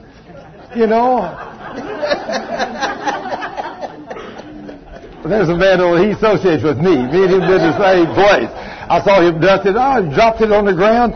No big deal. Pick it up, dust it off a little bit, eat it. Right? I'm hungry, a little bit of dirt will help you. When you were a kid, did your kids eat dirt? Yes. Oh, sure. Your kids were all out there and they're eating the dirt and everything. It didn't kill them. No. Your body will do a lot of things. But the Lord tells us here we are to purify ourselves from everything that pertains to the world. So, does that mean what it says? We purify ourselves from the world? So how much of the world should we have in us? None. Purify. We don't understand what it means to purify yourself. Well, I'm just going to buy a lottery ticket today, just once a month or once a week. That's not purifying yourself in the world. That's not pure. That's contaminating yourself with the world. Well, I'm just going to listen to one rock and roll show on the way to work. Or I'm just going to listen to one country and western show every morning when I go to work. No, that's not purifying yourself in the world. Those songs that they sing do not purify you. They contaminate you. Those words and those songs are contaminating. You think about rock and roll today. A man sent me some words here a while back. That was the actual words. They sing one of these songs. I had ones on a CD. He said, what do you think about those words? I said, words? That's words? I didn't understand a thing they said. I heard a lot of screaming, but I didn't hear no words. He said, let me copy those words off for you and let you read those. And when he brought me a piece of it, I said, that couldn't be what they were saying. He said, that's what they were saying. I'd never seen such vulgar, nasty words in my life. And he said, the kids that listen to him, they know what he's saying. I thought, you mean they sing that kind of stuff? They're not purifying themselves, are they? No. And that's why they commit suicide. That's why they die early. That's why they're sick, because they're living in the devil's world. When you live in the devil's world, this is what you need to get, the picture you need to get. As you walk through the world, there's a little straight and narrow path that you can walk on that's free of all sickness and disease. But if you don't walk on that straight and narrow path, you're going to step off out to the side. When you step out here to the side, like in this room, if I had a path that was only, say, 3 feet high, I could step up about this high, and I could walk a pathway that was 2 foot wide all the way to the back. I wouldn't be too concerned about falling off of this thing 3 feet high, unless I knew that crawling all over the floor was a bunch of big rattlesnakes. Now then, if I knew there was a bunch of big rattlesnakes crawling around on the floor, and I'm walking across there and I'm looking down and they're everywhere down there, and it would be impossible for me to fall off of this thing without stepping on one of those things. I would be very careful about crossing this path. I would keep my eyes on the path. Well, that's the pathway that we're walking as sons and daughters of God. He said to purify yourself from the world. Now, if you step off this pathway into the world, guess what's going to bite you? One of those demons. One of those snakes. They're called serpents and scorpions. They're going to bite you. And they're going to make you sick. Every man, verse 3, and every man that has this hope in him purifies himself even as he is pure. How pure was the Lord? How pure was he? Did he have any sin? No. So we're supposed to purify ourselves like he was pure, right? What a goal. What a goal. Verse 4, whosoever committeth sin transgresses the law. What, the law? I thought we wasn't under the law. Anybody ever heard that? Right. We're not under the law anymore. We're under grace. What did he say? Whoever commits sin transgresses the law. For sin is a transgression of the law. So when you're sinning, does that put you back under the law? It sure does. Isn't that amazing? Put you back under the law. You know, I didn't understand this. I read this for years. I did not understand this until one day I looked at it like this. Grace is something you don't deserve. Is that right? Okay, so let's say that I've decided I want to buy me a car. And the state says, okay, if you've got the money, we'll give you the grace to go buy you a car. So I buy me a car. But they say, just because I go buy me a car, can I drive it?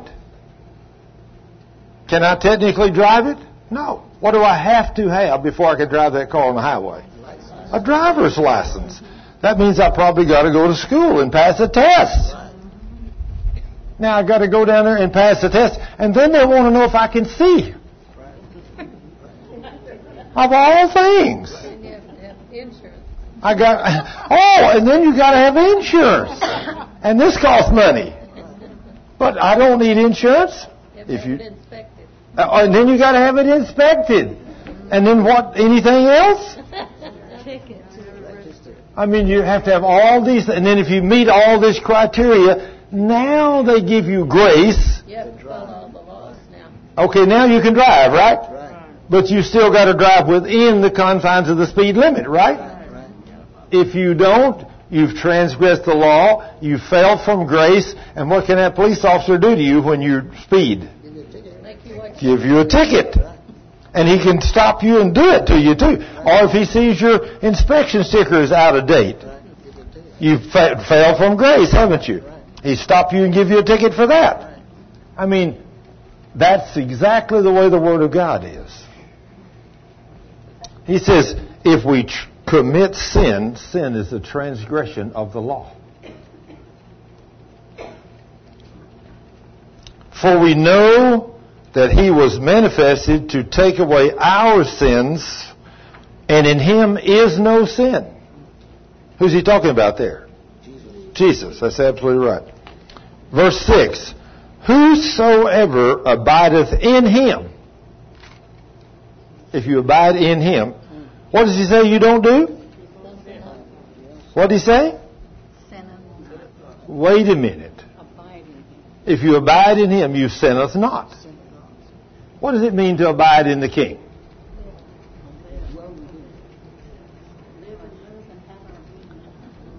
Let me ask you this question. I want you all to be honest with me. How many of you think it is possible for you to walk through a day and not sin, not one time? You think it's possible? I got a few here that believe they can do it. I believe I can do it. You know what? We should all get to the point where we can believe. We can walk through every day of our life and not sin. That's right. That's what we need. We need to start thinking like that. Because if we abide in Him, what did the King say we would not do, brother? He said we wouldn't sin, didn't He? So if we're seeing ourselves as sinners, then we're obviously not abiding in Him. Is that true? Now then, if you're abiding in Him and in the Word, you won't sin and you'll walk in divine health.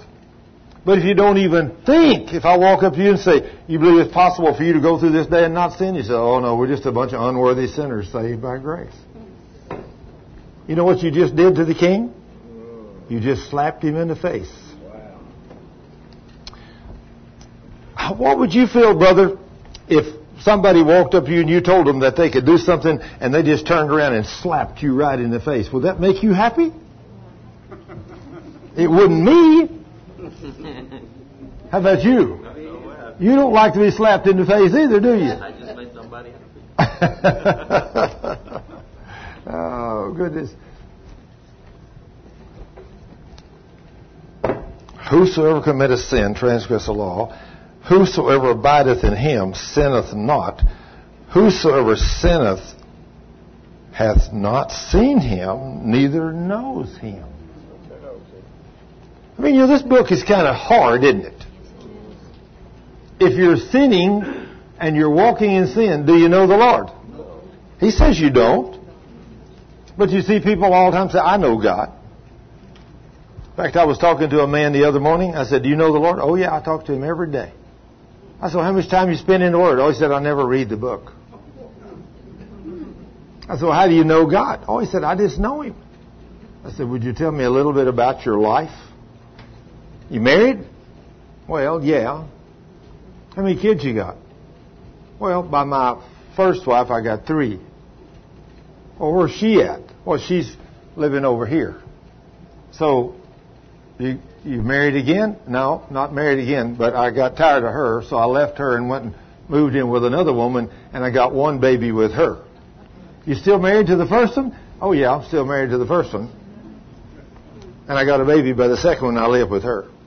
And you're telling me you know God? You don't have a clue who He is. Not a clue.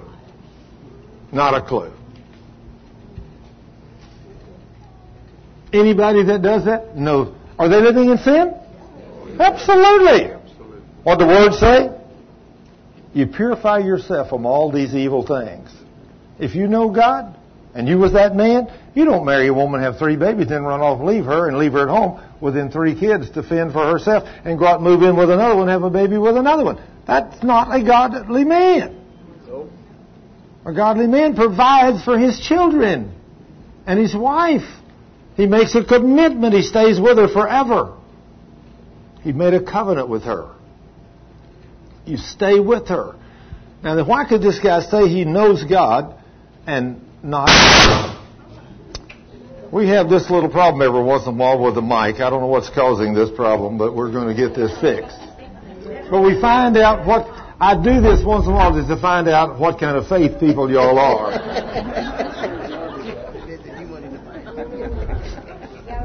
Come in. Praise God. I know that one day I was sitting there. I went to a movie with Cheryl. Now, some of you girls probably just like she was. And it was a worldly movie about demons. And there's some ghastly-looking critters in there, I will have to say. What was the name of that movie, honey? You remember? Constantine. Constantine. Anybody see that movie, Constantine? No. You did? Well, we heard it was about demons, so we thought, well, I'll go see what Hollywood has to say about demons. So we went up there, we're sitting there, and I'm sitting there holding Cheryl's hand. And, this guy does something, and all of a sudden, you know how they come around the corner, and bam, there's one of them demons.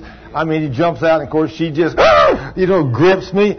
I said, what are you afraid of? She said, well, how are you so solid? I said, just a movie. Just a movie. But I wouldn't be any more afraid if the devil jumped out right here. If I looked up that door and there that beast stood right there where Ty is standing right now, I wouldn't be any more afraid, would we, Ty? No, not now. Because we know who the devil is. But now that wasn't the case the first time I saw a demon. The first time a demon manifested in a human being, I wanted to make a doorway in the side of the house somewhere. You too, I'm sure. I remember John Hagee telling the story about how he was a third or fourth generation Pentecostal preacher. And he'd been to Pentecostal seminary. And they're supposed to teach you this stuff. But he said, I had my church down in San Antonio and I was going strong and all this kind of stuff. And he said things were going good. And said, all of a sudden, a lady called me one day and she says, Brother Hagee, would you come by my house? He said, well, who are you? And she said, well, I'm Mrs. So-and-so. I need you to come by my house. She said, well, what's wrong with you? She said, I believe I have a demon. He said, are you a member of my church? She said, no. He said, oh, thank goodness. Nobody in my church could have a demon. So he didn't understand them either. So anyway, I went by this woman's house. And he said, I got in there and I walked in. It's such a big, beautiful home. You know, upper level people. I walked in and I said, ma'am, how can I help you? She said, well, I've been getting involved with some tarot cards and Ouija boards. And said the other day while I was dealing with one of these things, I heard something walking down the hallway and come in to my room. He said, well, who was it? She said, I don't know. I couldn't see anything. He said, you couldn't see nothing? Do you have your eyes open? She said, yes. And said, then it came in and it entered me. He said, how do you know this thing entered you? She said, because after it entered me, I had the most vulgar thoughts that I've ever had in my life. I never had these kind of thoughts before. He said, ma'am, you tell me you think a demon entered you? She said, well, something did. He said, well, okay. So he gets his Bible out and he starts reading, kind of like me and Ty when we got this first experience. Gets his Bible out and he starts reading a little bit about the power God's given us over demons. And said the next thing he noticed, this woman is beginning to contort and turn into a snake. Her legs are twisting, her arms are twisting. She began to slither up and into the floor. And I thought, ma'am, where do you want a back door in this house? Because I'm fixing to make one. You know what he means. We've been there and done that. He said, I'm going to make one about 3 feet wide, about 5 foot tall. Because that's about how big he is. But he said, I didn't know what to do, so he said, I just kept reading the Word, and said before it was over, that woman was delivered from that demon, just from God's Word. Well, the first time I went through a deliverance, the same thing. A demon manifested in a man scared my socks off. I had no idea who I was and what I could do in the name of Jesus. And just the Word of God, after I'd read 4 or 5 chapters of the book of John, the Lord delivered this man from my first demon. But when you turn and look at a man, you know, and he looks just like you, normal. Ain't nothing wrong. You start reading the Bible, and you read about a half a chapter, you turn and look, and you look, and his eyes are that big around, and they're green, and they're glassy. And his face is all, you know. You think, what is wrong with this guy? Uh-oh, we got a cell phone up here we got to turn off. Yep. So anyway, the thing about it is I didn't know who demons were, and I didn't know my power over one.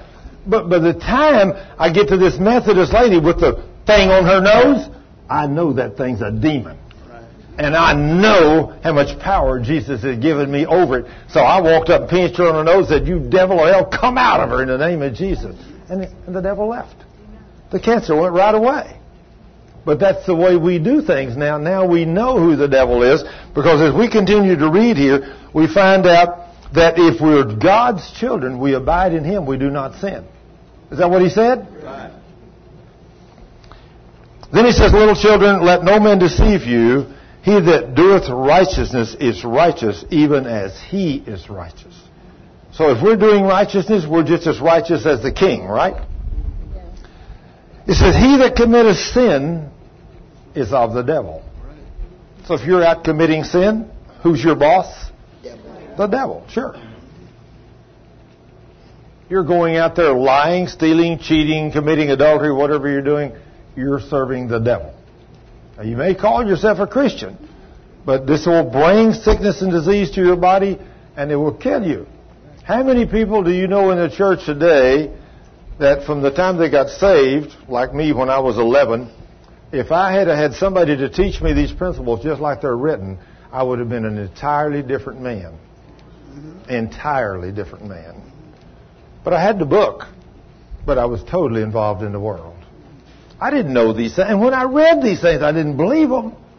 I mean, I used to read this, but I thought, this couldn't be for me. It couldn't possibly be.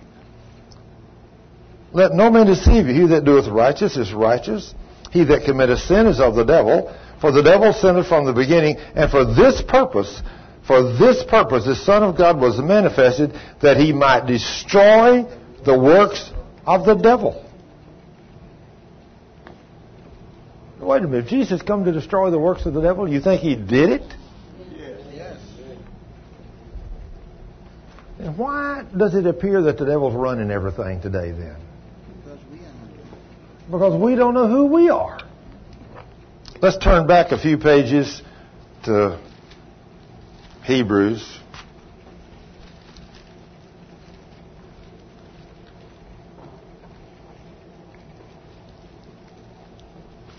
Hebrews 2:14. Hebrews 2:14 says, For as much then as the children are partakers of flesh and blood, he, Jesus, also himself likewise took part of the same, that through death he might destroy him that had the power of death, that is the devil. Now, if you're a son of God, or daughter of God, that scripture just told you that by dying on that cross, Jesus destroyed him that had the power of death, that is the devil. Did he say that? Yes. Do you believe he meant that? Yes. Okay, if Jesus did that, then the devil is defeated. He has no power. I want you to go to Colossians 2.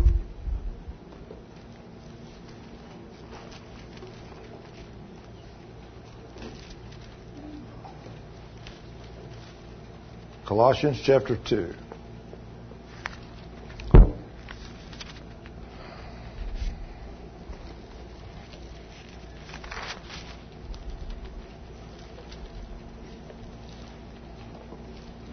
Verse 13.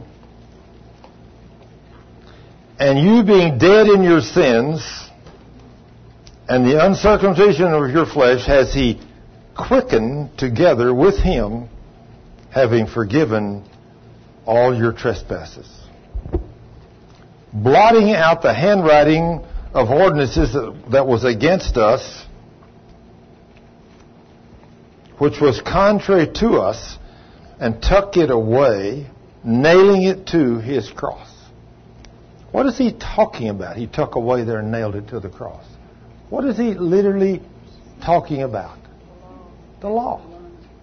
He was taking away the law and nailing it to the cross. Now then, if you and I are willing to walk and purify ourselves and walk holy before God, you won't sin. Is that what he said, young lady? Yeah. If you don't sin, you don't transgress the law, right? So you can get in that car you've got that you just bought, and you've got the insurance, you've got the inspection sticker, you've got a driver's license, you got everything you need on that car. As long as you don't speed, where can you go in that car? Anywhere you want to go. As long as you don't fall from grace by transgressing the law, you can drive that car anywhere and everywhere, and you won't never get a ticket. Nobody will ever bother you, will they? You'll never have a problem with that car. But one day you get in a hurry and decide you've got to get somewhere in a hurry, and you got to drive 90 instead of 70. If there happens to be a police officer out there, what's he going to do to you? Give you an expensive ticket. Make me watch that silly show. Yeah. Thanks, driver. Yep, that's the way it is. Like the very first Sunday that Cheryl come to church with me out at Justin, she's not a morning person. But I always had a morning Bible study out at Justin. And it started at 9:30. Well, she was going to come out and get there and go to Bible study with me. So it came about time for her to be there, and she wasn't there. And all of a sudden, my phone rang, and she said, hi, honey, I'm probably going to be a little late. Won't you go on without me? I said, what do you mean? She said, I've just been stopped by a police officer over here in Roanoke. I said, let me tell you how not to get stopped. That wasn't exactly what she wanted to hear at this point. She started crying. See, us as guys, we see things a little different than you females do. She needed a little love and compassion right there, not my telling her, hey, I can tell you how not to get a ticket. Don't speed. I mean, but you know, like the other day, us guys were all talking about some stuff. We're just getting with each other. We're talking to each other. Hey, you know, what about this? And the girl said, what are you guys screaming at each other for? Hey, we're not screaming at each other. We're just talking. But you raise your voice a little bit to the girls. And you're screaming at them. Is that right? Girls do things different than boys. Well, when it comes to the kingdom of God, it makes no difference whether you're male or female. You break the rules, you get stopped. And that's a demon. And that's what happens when you transgress the law. But the law has been nailed to the cross. How do you keep it nailed to the cross? By walking in grace. When you walk in grace, you purify yourself. Like I said a while ago, if I had 1,000 gallon vat and I was pulling up all that water, and when I got through, the whole that girl, 1,000 gallons of water. And no telling how many hundreds of these bottles, and they all look just as clean and clear as that one does right there. But if I told you that I just drew up 1,000 or 5,000 bottles of water, and when I got through, I found one little teeny dead mouse in the bottom, there ain't nobody going to drink none of that water. Is that right? Because it's not pure. It only had one little teeny mouse that big. That's all. Or if somebody said, well, you know, it probably wouldn't hurt these people. I just pour one little container about this big and 1,000 gallons of arsenic in that water. Nobody would drink that water, but it wouldn't hurt you. It's such a tiny little portion of that in there. But probably nobody would drink it if you knew I'd poured a vial of arsenic in that water, would you? No, you wouldn't. Of course you wouldn't. Well, if God says to purify ourselves, does He want us to have just a little bit of sin? I mean, it won't hurt for me to watch just one secular television show at night, just the news. The news is all good stuff, right? Not really. All bad stuff. Somebody says you're getting too particular with this stuff. You know, I read a story one time about a man that was one of the most awesome men of God that there ever was, that walked in divine health, that walked 87 years on this earth. He never read a book except this book in his entire life. He learned to read this book. This is the only book he ever read. He never read a newspaper, not one. In fact, a man of God that I knew, in fact, I was on his television show up in the north one time a few years ago before he died. He said, when I was a young man in England, I was about 20 years old, and I walked up to this man of God's house, and when I walked up, he told me to come see him. So he said, I was about 20. I walked up and knocked on his door. And when he opened the door, he jumped out at me and began to scream, lies, lies, lies. I jumped back. He said, you can come in, but that thing under your arm is lies. It can't come in. He said, sir, it's just a newspaper. He said, I know what it is. You can come by, but that thing can't come in my house. So he left the newspaper on the porch. And he went inside. And he said, the man, I walked in the door, said, when I walked in, the man grabbed me and said, God, bless him. Bless him, bless him, God, bless him. He said, after about 30 minutes, I thought, this old man's lost his mind. He said, after he got through, about 30 minutes later, he took his hand on him and said, you've had all you can stand today, son, you can go. Wow, what a visit. He said, I got about 2 blocks down the street, and all of a sudden the power of God hit me, and he said, I've never been the same. And that man was Lester Summerall. Amen. Anybody know Lester Summerall? Yes. Yes. He was a great man of God, wasn't he? Uh-huh.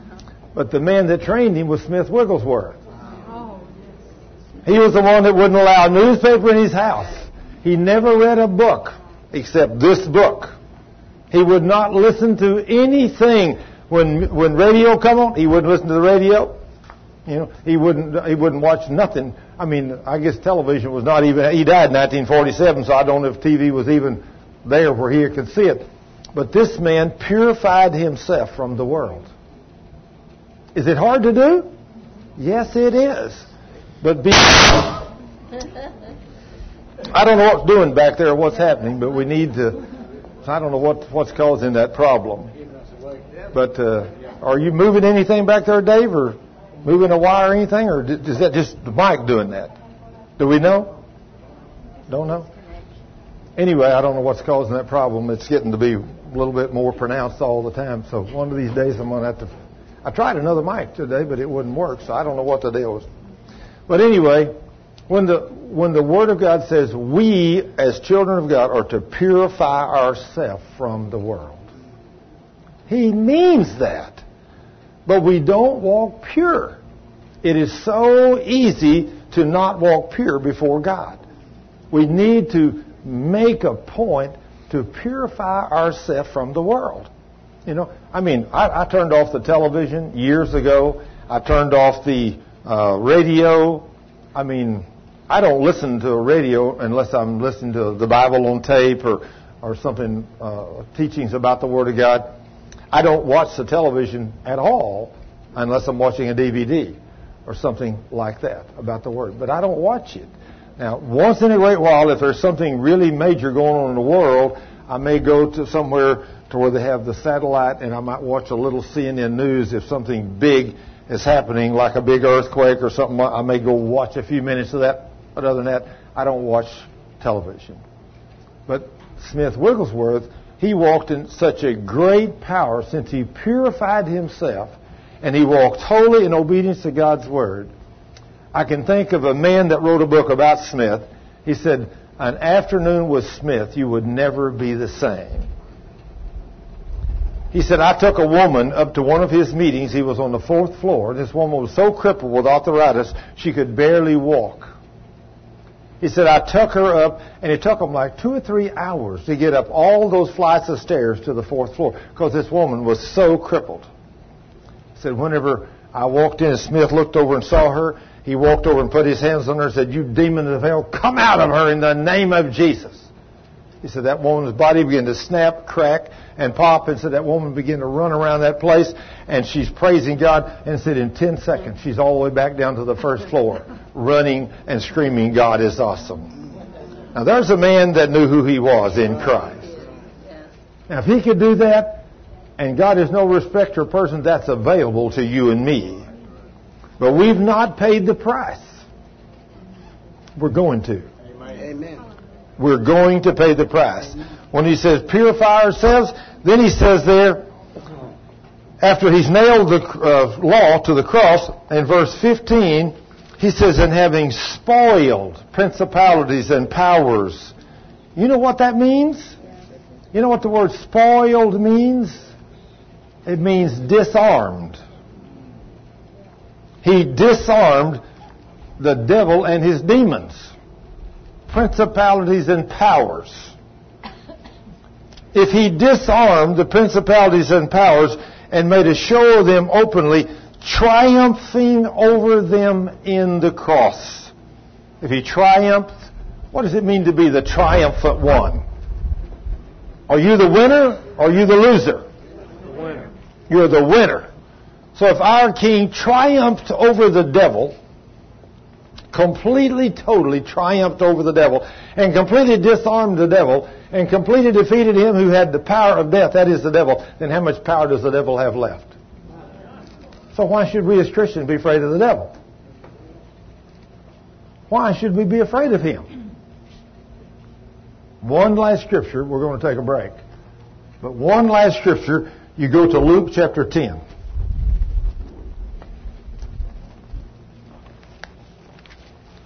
Now, if you get a hold of this scripture, it took me almost a lifetime to get a hold of this scripture.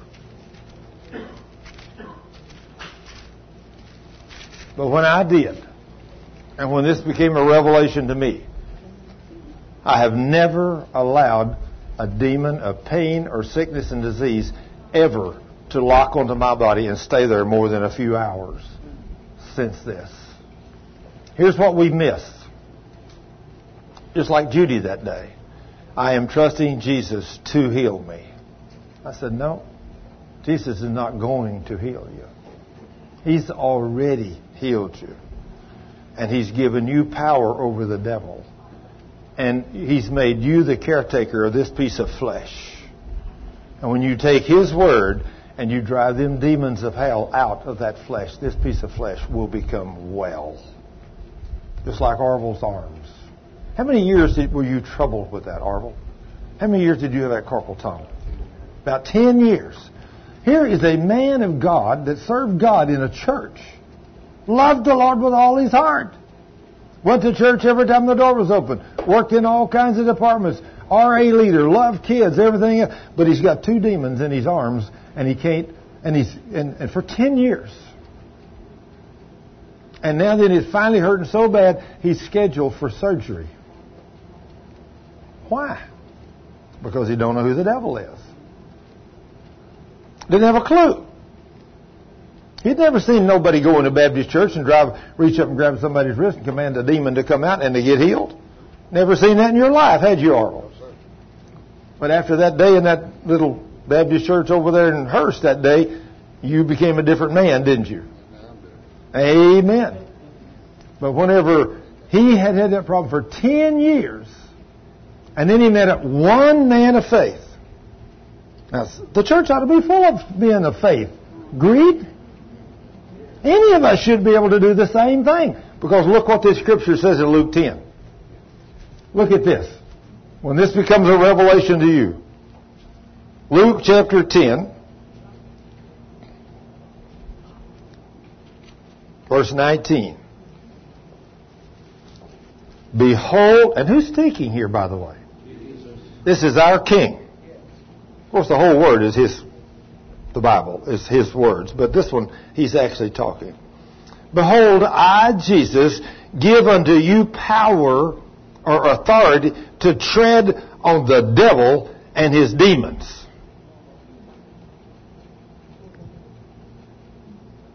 Now, if the King gives you power, the King gives you power to tread on the devil and the serpent and his scorpions. If He's given you that power, how much more authority do you need? I mean, if the King has given you and me power and authority over the devil, now He came and whipped him. Just like little Judy, she said, I'm trusting Jesus to heal me. I said, He ain't going to heal you. He's already healed you. I said, I'm going to show you today this devil that's killing your flesh is a demon of hell. And I'm going to show you where this beast has been defeated by our King. And He's given you all power and authority to drive this devil out.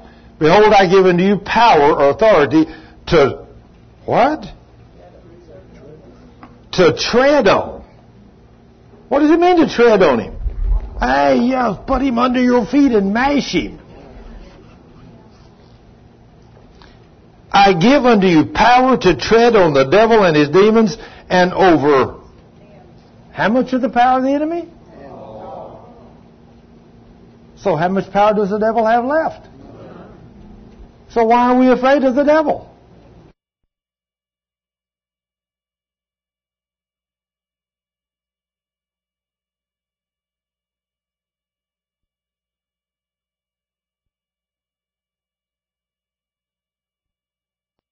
I got tickled at him after here a while back a long time, years ago, whenever he got to see his first demon. And when he was so, he just like me, he didn't know what to do. And the other day, him and his wife praised this prayer. Lord, We hadn't seen a demon manifest in church for a long time. We need to see some manifestations. Would you let a demon manifest today? Now, I didn't know he had prayed that. And so I didn't pray counter that. And a little woman come up here and I said, what's wrong with you? Well, I don't know. I don't feel good. I have this problem. And I said, it's just a devil. I said, in the name of Jesus, come out of her. And when I did, ooh. She went wild, didn't she, Ty? Yeah, she's screaming. And of course, there are 30 or 40 people in here that were still here. And everybody jump back. Boy, this little girl, she's screaming and she's doing all kinds of stuff. Well, it only took 3 of us to hold her down. But we drove them devils out of her and got her set free. Because we now know we have how much power? All. How much power do you have over the devil? All. How much do you have over you? None. If this scripture is true, over all the power of the enemy, and nothing, meditate on these words now, nothing shall by any means hurt you. You think the Lord wants you to be hurt as His son? No. That's why He gave you this book and gave you His word. He set you free, didn't He? He signed your Emancipation Proclamation 2,000 years ago and gave it to you. And He didn't care what color we were, did He? Amen. Just like I've said many a time. I've sat with a black man in an office building, and I would sit there and talk to him. I say, it's amazing that you guys had the freedom to do everything you do today, but for 100 years a black man lived way below the level he should have lived. For the simple reason, because y'all didn't take the written law of the land and take it by force with it is written. Did Martin Luther go to war with anybody? No, the war had already been fought. The signatures had already been placed, and you were free. But you didn't take the written laws and demand your rights. Martin Luther had to demand what belonged to them. Right? And now then, since they did that, of course, this people didn't want him to be free. And he was killed. It cost him his life because he did that. Well, let me tell you, today, as Christians, the Emancipation Proclamation has been signed and all power over the devil has been given to you and me. All of it. And the devil shall in no wise hurt us. So when the devil tries to come upon us, what are we going to have to do?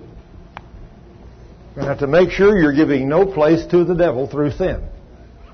If you're living in some kind of sin, you're transgressing the law. And how much legal right does a police officer have to you when you break the law? Now, he can just do what he wants, take you to jail. I mean, if he catches you out there driving 70 miles an hour, 80 miles an hour, and 50 miles on, and he stops you and you're having a few beers and you get out and you say, oh, I'm okay.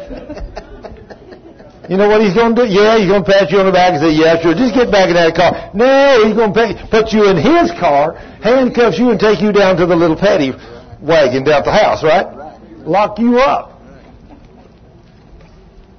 Now then, if you didn't drink and you didn't speed, you would never got stopped.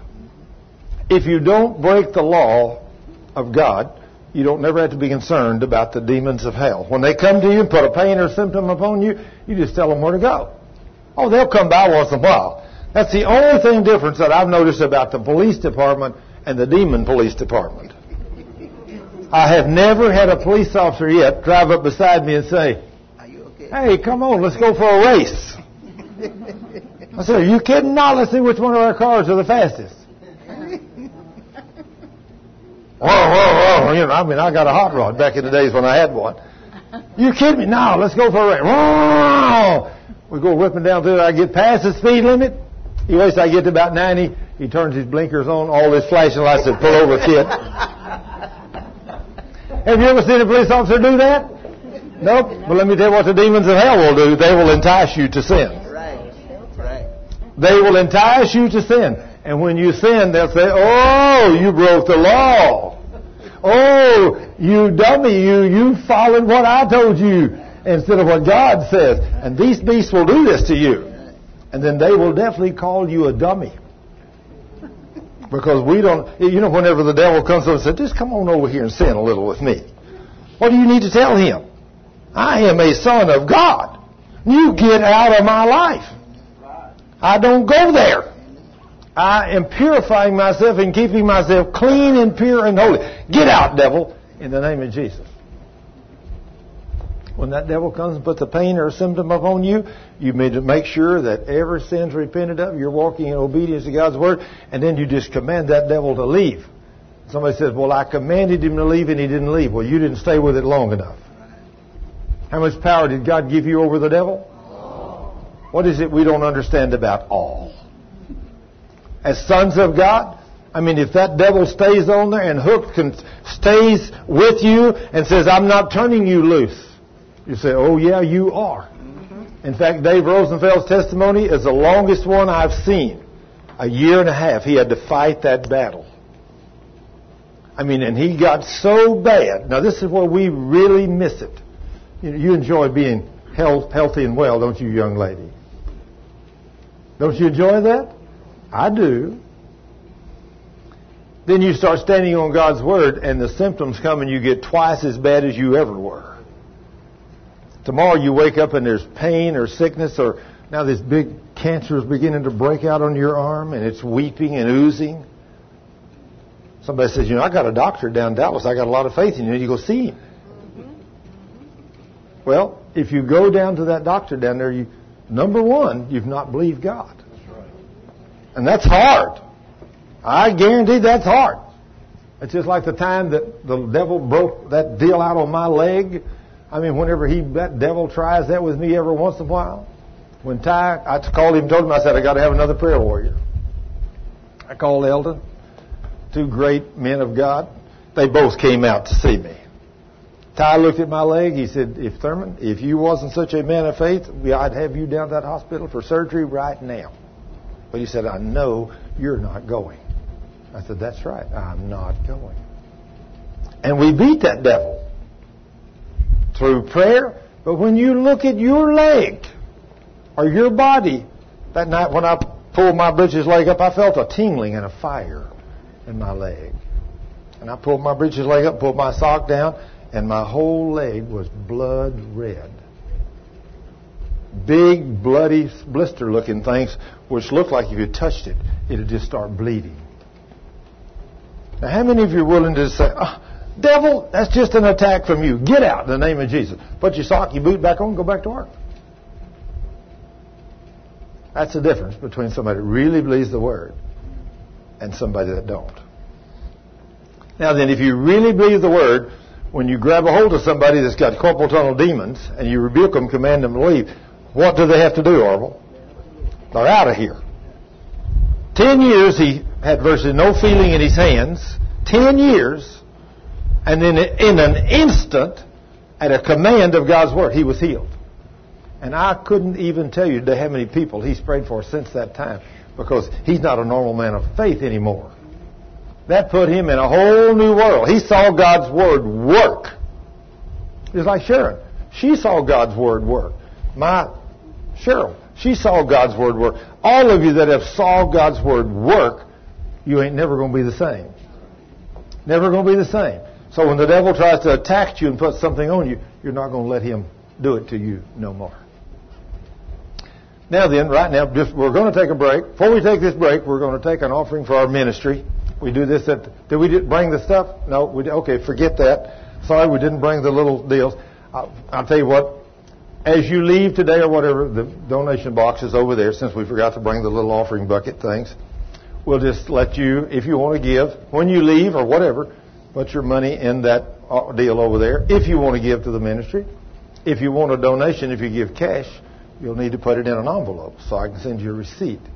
If you give a check, well, you don't need that. But you don't have to give anything. Just whatever you want to do. All the media back there is free. You can take everything you want. We're going to take about a 15 or 20-minute break, whatever it takes. And the 2 bathrooms are right here. It says men and women, but if there ain't nobody in the other one, just, use them. That's it. We're going to take a 20-minute or 30-minute break, whatever it takes. Then we're going to come back and we're going to really hit some things this afternoon about healing is really yours. We've talked about power over the devil, this first part, and we'll get that. So, Father, in Jesus' name, bless these people as they go forth from here. And, Lord, bring them back for the second half in 30 minutes. In Jesus' name, amen. Okay, right there's the bathrooms and everything. You can...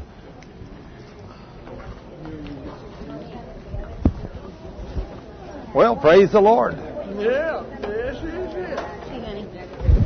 Been wanting to fix your shirt. Oh. Did you find out what it was? No, I think it's a loose cord, but I'm like, guys, I got on the wrong bus, ended up. You will learn that that's what the Lord said. Why do you think the Lord said, let the weak say they are strong? Why did he say, let the poor say they are rich? Why did he say those things? Because he knew the power of your confession. He knew how he had made us, and he had known that this, like a while ago when we read there, it says these exceeding great and precious promises, that by these you can become partakers of the divine nature of God. Not only can you become the partaker of divine nature, but by faith you can speak God's word and see people miraculously healed and set free. Now, the power of your confession, two of the most powerful things that I've seen the Lord do instantaneously was just a few months ago. One of them, when Dr. Gary Young called, a doctor, and he called on Sunday night, and I didn't know that on Tuesday of that week he had fell out of a tree 35 feet up and broke his back. 35 feet up in the air. That's way up there. Well, he called me on Sunday night about 10 o'clock and wanted me to pray the prayer of faith for him, or actually wanted us to come. He said, I will buy you and Cheryl a airplane ticket to come to Salt Lake City, Utah tomorrow to pray for me. I said, are you in pain? He said, I'm in excruciating pain. He said, Tuesday I fell out of a tree 35 feet up and broke my back. They care flighted me to the hospital and done a CT scan on me, and my back is crushed. I said, well, Mark 11:23. I want you to get your Bible out, and I want you to see this great and awesome statement that the King said about the power of your confession. Now, I want you to realize that your confession is going to rule you in life. Whether it's good or bad, whether it's positive or negative, what comes out of your mouth is what's going to rule you. It never ceases to amaze me when I sit down with somebody that's old, and they know they're old. And when I say, well, how old are you? Well, I just had my 50th birthday.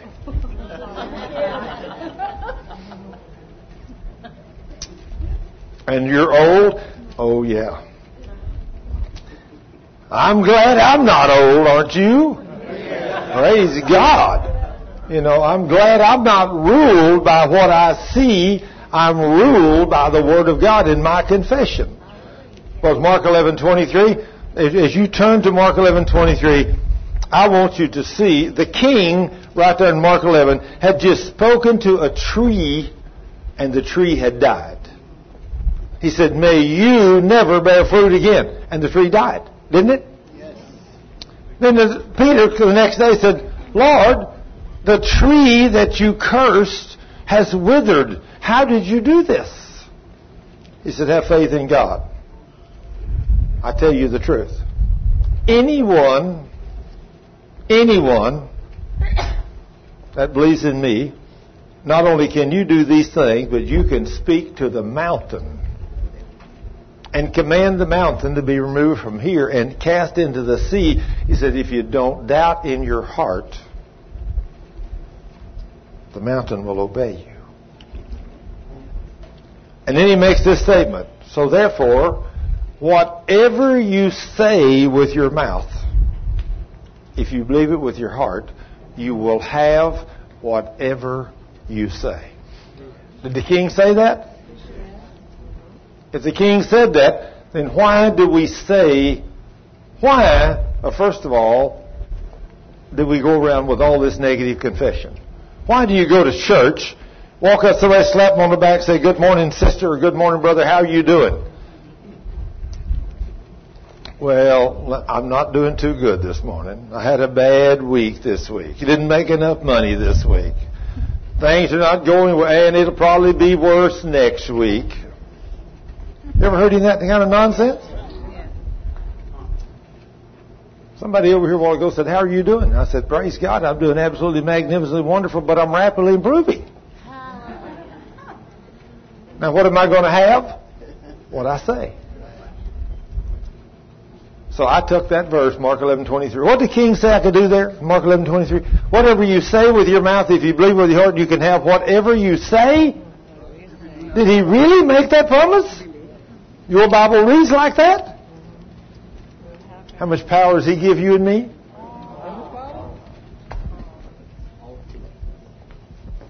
It's amazing what we don't know, isn't it? So I took that simple. Somebody said, well, that only worked for the apostles. Okay, I used to believe that nonsense, but now I don't believe that no more. But that verse just a few months ago with a man in his 50s, a doctor from Salt Lake City, Utah, that had fell out of a tree on Tuesday and broke his back, and I took that verse, and we're driving down the road in our little pickup. We just stopped at the mailbox and got the mail about 10 o'clock at night on Sunday night. We're driving up to the house, and I prayed the prayer of faith for Dr. Gary Young.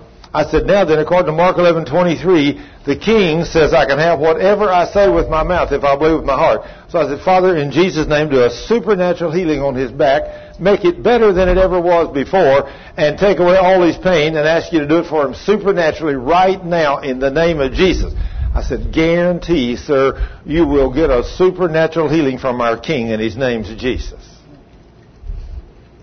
Now, I didn't say, well, now, if it's his will, maybe he'll do this for you. Do you hear that a lot in the church? And you know what that brings, too, don't you? It don't bring nothing. The king don't never show up for you when you speak something like that. Well, I hung up the telephone. We drive down the road, and Cheryl, my wife, she looks over at me. She said, well, what do you think? I said, oh, no problem. He'll be healed before we get there. I mean, do you think I believe what I say? Why can't I have that kind of faith? Because the king of the universe wrote it in his book. I mean, if I'd have wrote a book, sir, you probably wouldn't have a whole lot of faith in what I wrote. But when me and you read the king's book, it's a different story, right? So I believe it. So anyway, we get home, we're unloading the car, and the phone rings. And it's Dr. Gary Young. He is already completely healed and up and downstairs and carrying his little son and everything else. And he picked us up himself the next day at the airport at Salt Lake City, Utah. We spent 2 days in his beautiful home, and we taught the Word of God to his families, relatives, and his business employees, where he actually owns a business out there and got about 700 people working for him. He's got clinics, doctors, places, clinics, everything in the world. But they couldn't get him healed. Don't do no good to have a clinic if you got a broken back, right? Don't do no good if you got 20 clinics. If you got 700 people working for you, you can't get a broken back healed. But one man of faith prayed a prayer of faith for him over the telephone and used that magnificent promise of Mark 11:23. And then I guaranteed him he'd get a supernatural healing from the king. And his name is Jesus. Bam. Just like that, the king did it. Somebody says, these things don't work no more. They don't work as long as you don't do them in faith. But when you do them in faith, brother, they work. You know that? Don't you, Brother Orville? Yeah, he's seen a lot of them. So now then, the power of your confession is going to rule you. So since we know this, I'm going to go over a few things that you should confess. And some things you should never confess. How many people walk up to me and say, my so-and-so, my cancer sure has been bothering me a lot lately. Well, stop claiming that nasty beast and give it back to the one from which it came from. Now listen to this. I confess Jesus as my Lord, so I possess salvation. Did the Lord say in Romans 10:8 and 9, anybody that confesses him with his mouth, and if you believe in your heart, you're saved. Did he say that, ma'am? Yes. Are you born again? Yes. Why are you born again? Because it's written in the Word. Somebody said, well, did you see any angels when you got saved? No. Did you hear any bells? Did you see Jesus? Well, then how do you know you're saved? How do you know you're saved? It's written in the Word, and you know, you believe in your heart that the Word's true, right? So if I believe that in my heart, and I confess that with my mouth, I am saved. Now then, what if I walk up to you and say, hey, brother, are you born again? You say, well, I hope so. You ever heard anybody say that? Well, let me tell you, you better tell them, well, they better get rid of that unbelief and get real with God. Because if you just hope you're saved, that's just like hoping you're going to be healed. You ain't going to be healed and you ain't going to be saved. One day when you stand in His presence, He's going to say, I didn't know who you are. You did not receive me by faith. You were hoping you were going to be saved. No. Romans 10, 8, 9, and 10 says, if you believe in your heart, confess with your mouth, Jesus is Lord, you are saved, right? What should our confession be? I'm a son of God. I'm a joint heir with the King. I am not a conqueror. I am more than a conqueror.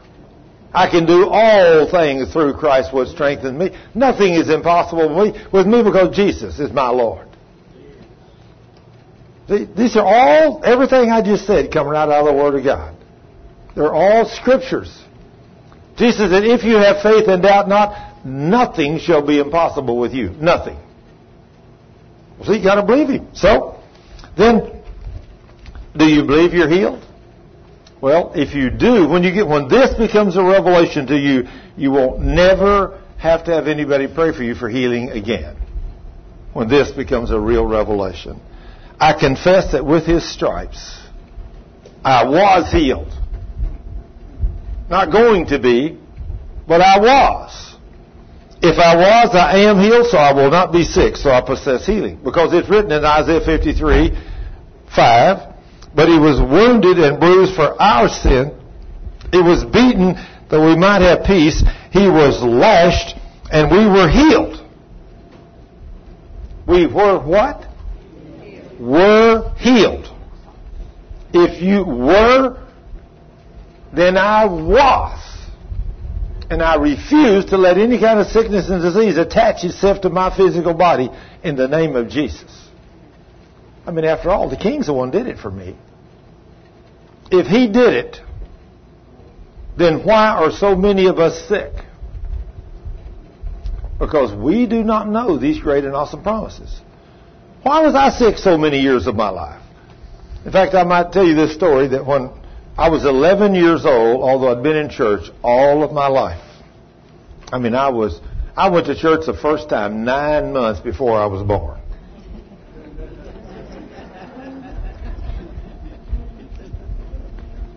Mama carried me to church in her womb regularly. It didn't make it when I screamed and kicked and said, I don't want to go. I'm going. Same way when I got a little older, even those weekends when Dad had to be out of town or something, it didn't make it how much I screamed and kicked and said, Mom, but Dad's not here this week. He's out of town. She said, but we're going to church. Somebody says, I'm not going to make my kids do anything. No, until they get saved, they belong to the devil anyway, and you don't have to teach them how to be mean or not to want to serve God because they don't want to serve God because they're children of the devil. You got to teach them how to be children of God. So, you have to believe these things. You have to know these things, and if I confess that I'm healed, and that the secret that took me over the edge to get me healed and keep me healed all these 20-something years without 1 minute of sickness and disease was I was reading in that scripture we just quoted in Romans 10:9. When I came to Romans 10:9, it said, if you believe in your heart and confess with your mouth Jesus is Lord, you are saved. That night when I highlighted the word saved, it pulled this word into my computer. The only thing wrong with this sign is that should have been about this big. The sozo is so important. That's a Greek word. Somebody says, I don't understand your sign. The Living Savior Ministry of Sozo. What does that mean? Well, sozo means saved, healed, made whole, delivered, and preserved. That's what that word means. That's what that means. Now, that word, the night that I read that, and I saw that when I was in the King James Bible, and I clicked on the word saved in Romans 10:9, said, if I'll confess with my mouth and believe in my heart, I will be saved. Is that what it says? But the word in the Greek is sozo. Now, the word Greek, sozo, when I clicked on that, it said that means saved, healed, made whole, delivered, and preserved. I said, what? I went back and looked up the word sozo, and I said, computer, tell me how many times the word sozo is used in the Greek text. And just about that quick, it said 120 times in 103 different verses. Now, the Lord says in His Word, let everything be confessed out of the mouths of 2 or 3 witnesses. Does He not? He gave me 120. Do you think that ought to be sufficient? If He only requires 2 or 3? So I went back from Matthew to Revelation. That word sozo is used in every book of the Bible in the Greek New Testament. I went back and I started reading from Matthew, and it took me hours to read 120 places. But at the end of those hours, I said, Lord, I guess I am more confused right now than I've ever been. Because if everything I just got through reading in the last few hours is true, it meant when you said on the cross, it is finished, that meant my salvation was sealed. As long as I walk with you, I have a sealed salvation. I accept you as my Lord and Savior and walk with you, I have eternal life. I understand that principle. I am going to walk with you, and I'm going to walk in obedience to your word. And I know I'm saved, and I believe I'm saved, and I don't care what the devil throws at me, I'm going to be saved until I die and come home to be with you. I have eternal life. But I said, Lord, that word sozo means something else. It means healed. Well, it means a whole lot more than that. It means all them things. But right now I'm just dealing with healing. I said, Lord, if that means healed, that means when you said it's finished, you healed every one of us. Just like Isaiah 53:5 said, by His stripes we were healed. Already done. Is that what He said? I thought, Lord, if that's true, then I don't understand. I received you as my Savior when I was 11. I know I've been saved ever since I was 11. I said, Lord, I've been sick a lot of times since I was 11. Anybody in here ever been sick since you got saved? Yes. Is there anybody in here that's never been sick since you got saved? Nobody. I was sick a lot. I had double pneumonia, back troubles, I don't know what all. I just had numerous things. I said, now, Lord, if this is true, then technically speaking, I was saved on the cross 2,000 years ago, and I was healed on the cross 2,000 years ago. And you come and confirm that according to your word, I have already been healed. So I said, if I was healed and I was delivered and given all power over the devil, and the devil's defeated, then why have I been sick so many times since I was 11 to 40 years of age? I asked that question, and He spoke to me. It's as clear as I'm hearing my own voice.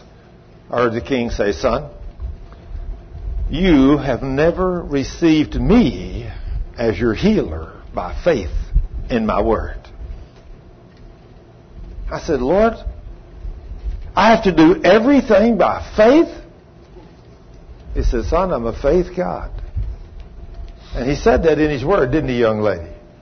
And He said, without faith, it's impossible to please me. And if you draw back from faith, I am not happy with you. All that's written in the Word. I said, okay, Lord, I see it. So tonight, at the age of 40 years old, I am kneeling on this floor and I am receiving you tonight by faith as my healer. Because it's written in the Word. I mean, when you got saved, did you really believe you were saved? Did you see anything, feel anything, hear anything when you got saved? No, most people didn't. Every once in a while I see somebody said, man, I saw the light, just like Paul did. Praise God, I didn't do that. When I got saved, I didn't see nothing. I just accepted Jesus as my Lord and Savior. Since it's written in the Word of God, I believe I'm saved. Don't you? Well, now, somebody come along and say, you really don't believe you really are saved. Well, I sure hope I am. No, that's not what you say. You say, I know I am because my God wrote it in His book, and I believe there's no fallacies in the Word of God. I hope I am. No, that's not what you say. You say, I know I am because my God wrote it in His book, and I believe there's no fallacies in the Word of God. If He said it, that's it, it's done, I'm saved. Why do you know you're saved? Because it's written in that book. Is that what we stand on, brother? That's what we stand on. It's written in the book. Well, when I received Jesus as my healer that night, I said, I'm healed. I said, it says you got to confess with your mouth and believe with your heart that you're healed. Now, if Jesus said it, can I believe it? Absolutely, I can. If the word sozo means healed, then you can take in Romans 10, 8 and 9, and you can read them like this. But what does it say? The word is near you. It is in your mouth and your heart. The word of faith that we preach. That if you will confess Jesus as Lord, and you'll believe in your heart the Father raised Him from the dead, and you'll confess that with your mouth, you will be healed. That's what it means. You'll be healed. So why do you think the Lord said, let the weak say they're strong? Because He wants you to be strong. Why do He say, let the poor say they're rich? Because He wants us to be rich. He wants us to be blessed. But you know what people do?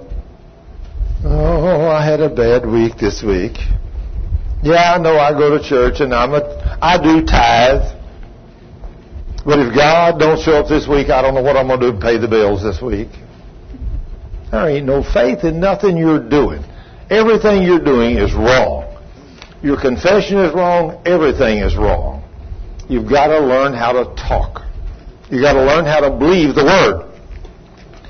Now then, if that word sozo means healed, then your confession must be, I am healed, because it's written in the Word. Now then, if you confess with His stripes I was healed, so I am healed.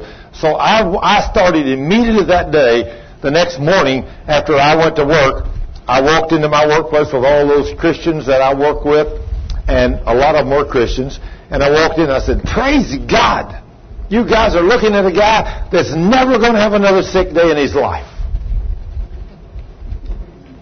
What do you think they did to me? Sure, they laughed at me. Thurman, you know you're going to be sick.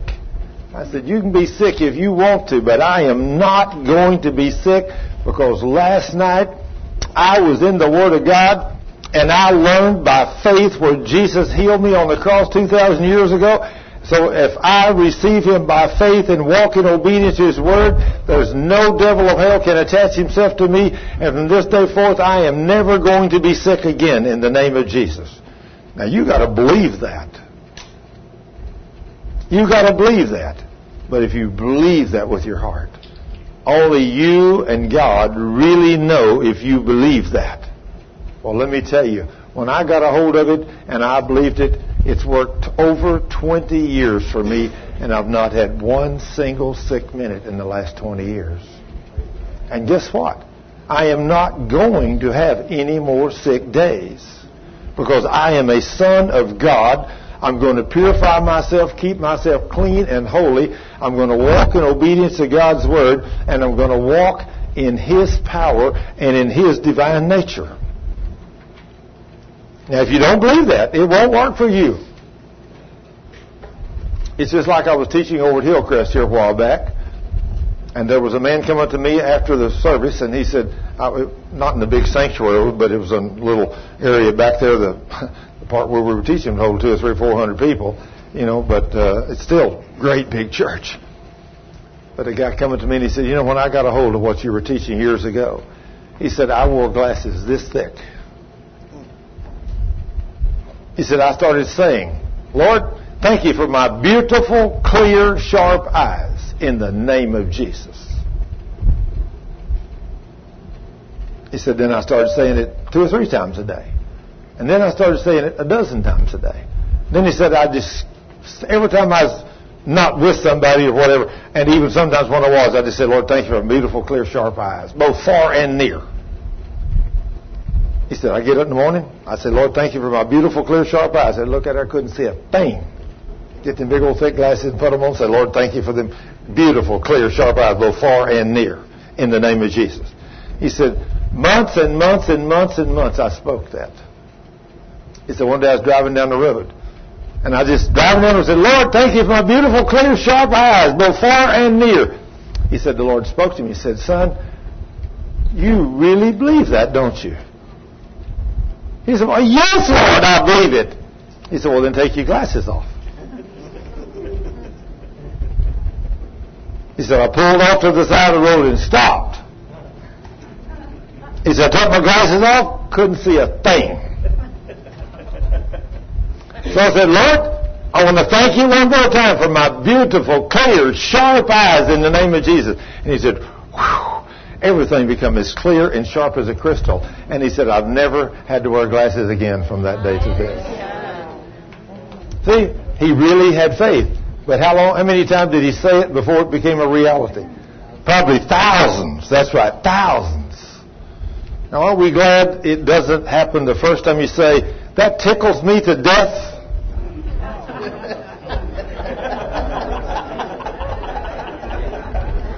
How many of y'all said that? Everybody has. If it happened the first time you said it, guess how many of us would be dead? Every one of us. I bet you there's not a single person in the room hadn't said that at least 20 times in their life. Maybe more. But it didn't kill you yet. But stop saying it or will. You see where I'm coming from? Your confession is very, very important. Now, God knew all these things. That's why He didn't fix it where the first time you made a mistake, He'd kill you. Because if He had all you'd have said was, that tickled me to death. And bam, your life's over. You wouldn't get a second chance. So, thank goodness. So, if you start saying that Isaiah 53:5 says He was wounded and bruised for our sins, He was beaten that we might have peace, He was lashed and we were healed. And it's a done deal. And then in Matthew 8:17, it says, in fact, I want you to see these scriptures in Matthew 8:17.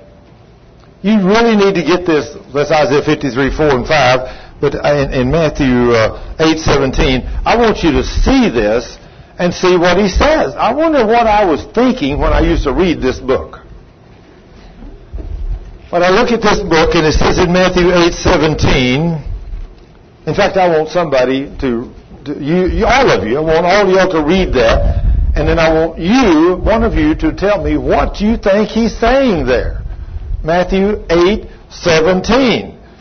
It's obvious we read the book and don't get it, or we don't believe it. Matthew 8, first of all, Matthew 8:16. In Matthew 8:16, it says, when evening was come,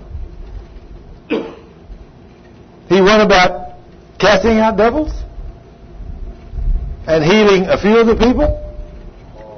Healing all of the people? To confirm what was written by Isaiah the prophet. Is that what he said? Jesus went about casting out the demons and healing the sick. Is that what he said? Yeah, all the sick. All the sick. Who was making them sick? The devil was.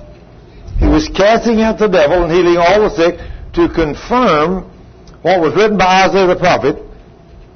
And what was written by Isaiah the prophet in verse 17? Our infirmities and bore our sicknesses. He did what? He took our infirmities and He bore took our infirmities and bore our sicknesses. Now wait a minute. If Jesus took our infirmities and bore our sicknesses, do you think He planned for you to be sick? No. Then why are so many of us sick? Why is so many Christians sick? They're sick the same reason I was sick for 40 years. I didn't know He already did that for me. I mean, I could read that. He Himself, think about it. He Himself took our infirmities and bore our sickness. He Himself took our infirmities and bore my sickness. If He bore my sickness and bore your sickness, then praise God. Why do you allow the enemy to put it upon you? Obviously because we don't know the truth. Now see, whose body is this? Is it yours? No. If you're a Christian, who's it belong to? The Lord. This is His body. Where does He live today? In His body. Where is God right now today? He's in here. Each one of you brought the Holy Spirit with you, and you brought Jesus with you, so when you come today, Christ in you, the hope of glory. Somebody says, I sure hope God shows up at church today. Well, I guarantee He's here today because we all brought Him with us. You know, He's here. He showed up. He's never far away. He can't be far away because this is the dwelling place of all the places in the universe He could have chose to dwell. He chose to live in those of us that will make Him our Lord and Savior.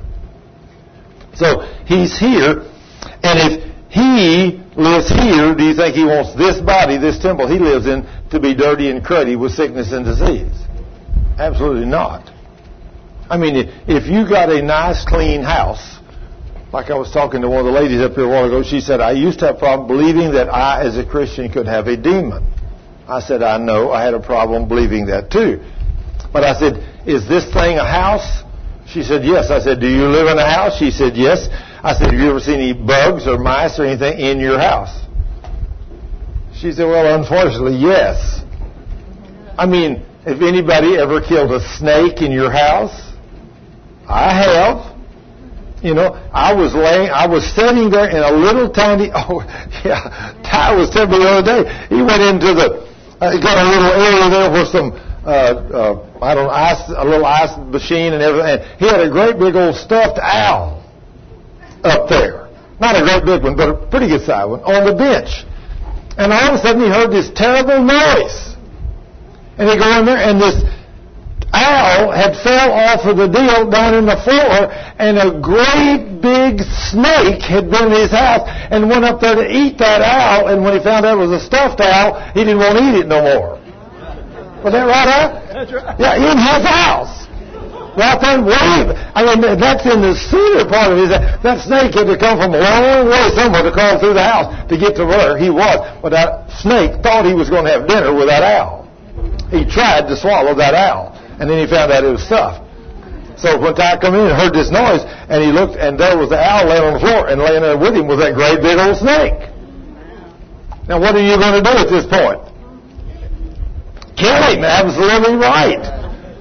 Reach down and grab that beast by the tail. Take him outside, right? Oh, Lord have mercy. Now, you can have snakes in your house. You can have mice or rats in your house. You can have bugs. You can have cockroaches. You can have all kinds of stuff in your house, can't you? Is it a chore to keep your house clean? Yeah, because these little critters want to come in. I guarantee it's a chore to keep your house clean. Bugs. I mean, crickets. Crickets. I mean, we have crickets in our house. I know some of y'all do too. These little beasts get in. Well, let me tell you, this is a house that God lives in. But do you want your house contaminated with crickets and bugs and snakes and mice and rats? You do everything you can to keep it clean, don't you?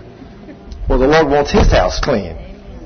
He wants His house clean. He don't want no snakes in there. He don't want them demons in there where he's at. He wants it clean. So he bore your sickness so you could keep a clean house. So if we allow the devil to come into our house, we've done it. We've not believed these promises. Because if he took our infirmities and bare our sicknesses, he didn't plan for you and me to be sick, did he, brother? No. And we ain't going to be, are we? No. We're going to take the Word of God, and by faith, we're going to drive out every sickness and disease in our body. We're not going to allow it to stay. Somebody said, well, pray for me and I want to get healed. I pray for you just like I don't know how many people that I've seen God instantly healed. And that's a miraculous healing. And we love it when God shows up and does that. But many, many times over, He's healed people instead of doing miracles. You pray for them. Like the little lady here a while back come to a healing school. She was in a wheelchair and on oxygen. I prayed for her after healing school's over, and she went out in her wheelchair with her oxygen. She gets home that night, and she sat in there thinking, you know, what he said is true. Jesus has already done this for me. I don't need this oxygen no more. So she reaches up, takes the oxygen off, and lays it down and said, Lord, I don't need this no more. I'm going to breathe your air. And she said it was the most beautiful breath of fresh air like spring I'd ever breathed, and she could breathe perfect. But she made the decision. And then she said, she sat there a few minutes and thought, you know, since I can breathe so good, I don't need this wheelchair either. I'm going to get up and walk. And she got up and walked. And the next month when she came to a healing school, she walked into a healing school with no wheelchair and no oxygen. See, it became a reality to her, didn't it? It was real. What does the Word say? He bore our sickness and removed our disease. And then 1 Peter 2:24 says, who himself bore our sins in his own body on the tree, that we, having died to sins. Are we dead to sin? Yes. Are we really? We're supposed to be. Is that true?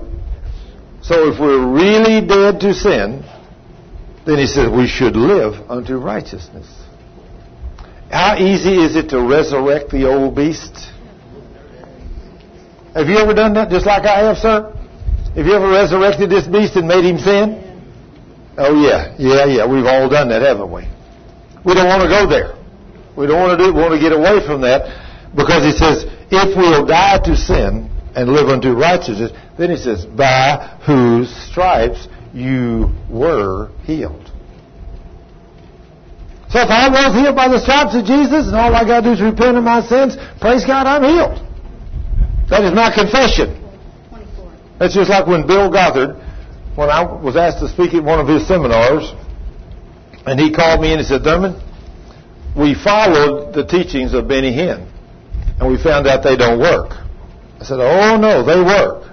He said, no, we personally checked out some of the people that said they got healed of what certain serious terminal diseases, and some of those people within 3 to 6 months was dead. I said, oh, yeah, I don't disagree with that. I said, but the problem is those people that were sick with that sickness, whatever it was, they had no idea what brought the sickness on. They didn't know it was sin, because you don't hear that preached in church.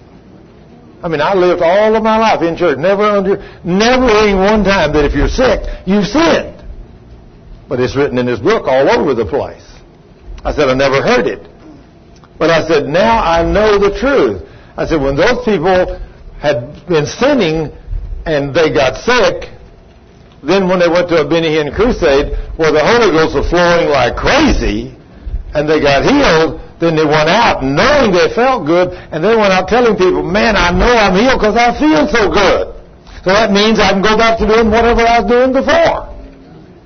Like this one woman that got sick and afflicted, and she'd been living with a man, got her to move out, and prayed for her. She repented, and she got totally healed, and about 6 or 8 months later, she come back with the sickness even worse, and I said, I've told you the truth. What happened? She said, well, I don't know. It just came back on me. And as we talked a little while, I found out she had moved back in with that guy. I said, man, the Word of God says we purify ourselves from all sin. I said, you can't live with that guy and live in divine health. That's sin. That's open the door to the devil, and he's going to kill you. All he was waiting for you to do is move back in with him. Well, Thurman, surely that's not sin. Thou shalt not commit adultery. I guess I'll have to ask that same question. I was driving down the road the other day and looked up and went, great big billboards. What do you not understand about thou shalt not, God? I mean, that's pretty easy, isn't it? He didn't give us a whole lot of thou shalt not, but he gave us a few, didn't he? And those are very important. So if you don't do what he says, it's going to bring forth sickness and disease in your flesh. Because he's God, and he's no respecter of persons. That's one thing about God. He don't care who you are. If you break his rules, he teaches each one of us the same way. So you're going to have to learn these things. So your confession should be, with his stripes I am healed. Now, Lord, I'm also going to confess sin. If I have any kind of known sin, I confess it. I get it. I don't have no unforgiveness, no grudges. Lord, I ain't going there. Because if I do, I know open that door wide open to that devil. I mean, the minute you get in unforgiveness, the devil is just like hanging a neon sign out that says vacancy. And I mean, he comes running right to your door. I mean, it's so easy to get into unforgiveness. Don't go there. Then I confess that the Son has made me free, so I possess absolute freedom. Why? Because John 8:36. John 8:36 said, so if the Son sets you free, you will indeed be free. So as children of God, are we free? Yes. By faith we're free. He has set us free. But see, you've got to learn to confess the Word. Somebody said, well, I'm not very free. I'm living in bondage. I mean, you don't know the Word. You don't believe it when you read it. Then here's a tough one. I confess that the love of God is shed abroad in my heart, so I possess the ability to love everyone. I possess the ability to love you? Could I really love an old guy like you? Yeah. Hey! Guarantee I can. Now you make me blush. Why can I love you? Because of Christ in you. Amen. The love of God is shed abroad in my heart so I can love everybody. Is that right? Yes, that's right. Now then, what if you say, well, I mean, this guy's a different color than me. I don't love him. Ooh. You ain't got the love of God in your heart, do you? Right. He's white. He's brown. He's black. I don't love him. Well, let me tell you, if that's your confession, then you need to get saved. Because if you got saved, the love of God is shed abroad in your heart, and from this day forth, it makes no difference whether male, female, little, big, whatever, you have the ability to love everyone because the love of God is shed abroad in your heart so you can love the brethren. If you can't love people, you need to get saved. You need to get saved because if you don't love people, again, you're breaking God's law. Did you know the Lord didn't say, love this guy because he's a good boy? You know what the Lord said in His Word? I command you to love one another. Is that what the king said? Yes, he did. We read it, I command you, and we kind of read it, well, I command you to love one another. Well, yeah, I'll love her if she's a good girl. Or I'll love him, good old boy here. Yeah. No, is that what the king said, was he? I command you to love one another. Is that what he said? Yeah. So if the Holy Ghost is in my heart, I have that power to love everyone. So my confession is, I love the brethren. That's got to be your confession. Love is what makes everything work. If you don't love, nothing will work. Your faith don't work, your healing don't work. Nothing works until you learn to walk in love. When you work in love, then your faith will work. Then it says, I confess that the righteous, which is who I am, the righteous are bold as lions. Why can I do that? So I possess lion-hearted boldness in spiritual warfare against the devil. Why? Because Proverbs 28:1. Proverbs 28:1 says, in fact, you got the Bible on that little computer there? What does Proverbs 28:1 say? Proverbs 28:1. Okay, 28.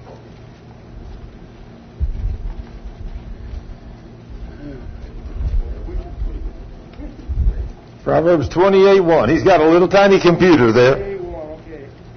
Say, the wicked flee when no one pursues, but the righteous are bold as a lion. Whoa! The righteous are what? Bold as lions. So, are we the righteousness of God in Christ?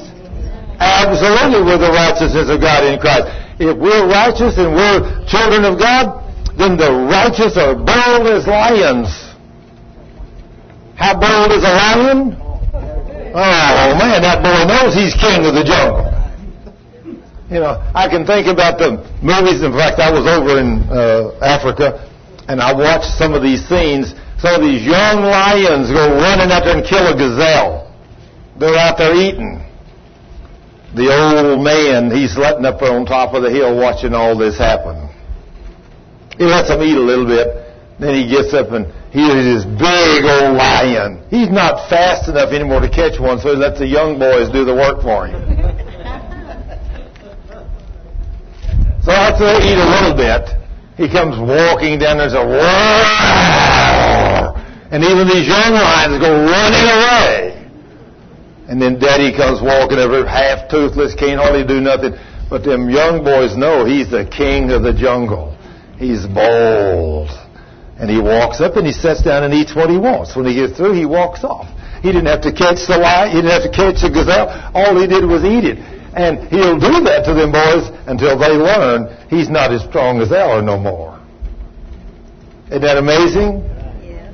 So that's the way we're supposed to be. As children of God, we're supposed to be bold as a lion with the Word of God. I mean, we're not to fear nothing. I mean, who's on our side? The King of the universe is on our side. I mean, you don't have to take nothing laying down. I mean, nothing. We're children of God.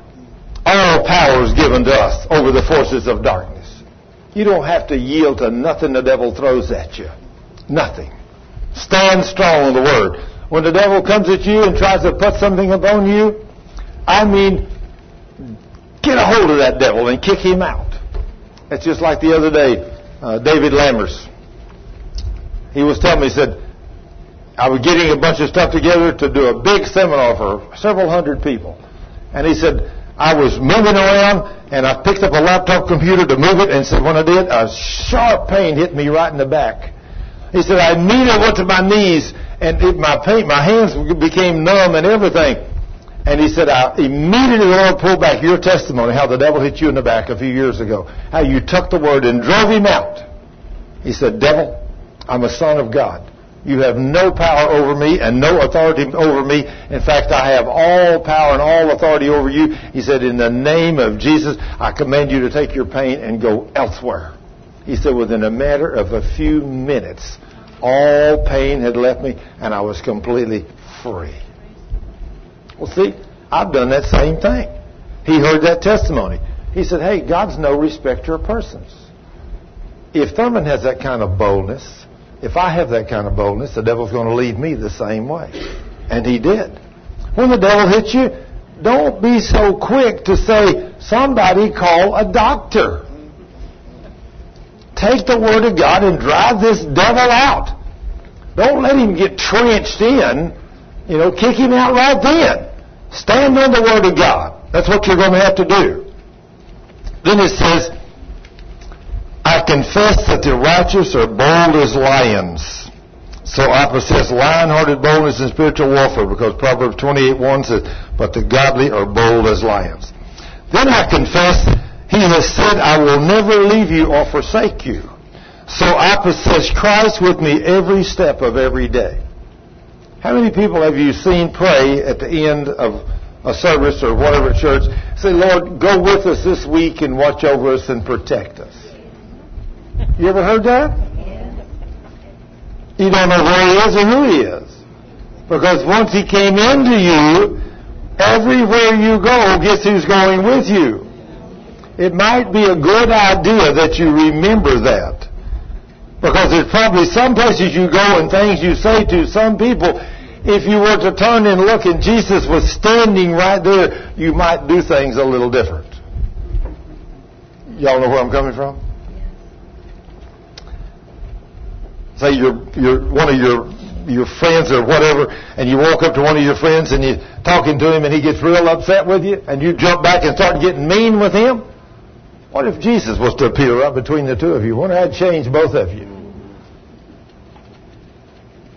But yet he's in there, isn't he?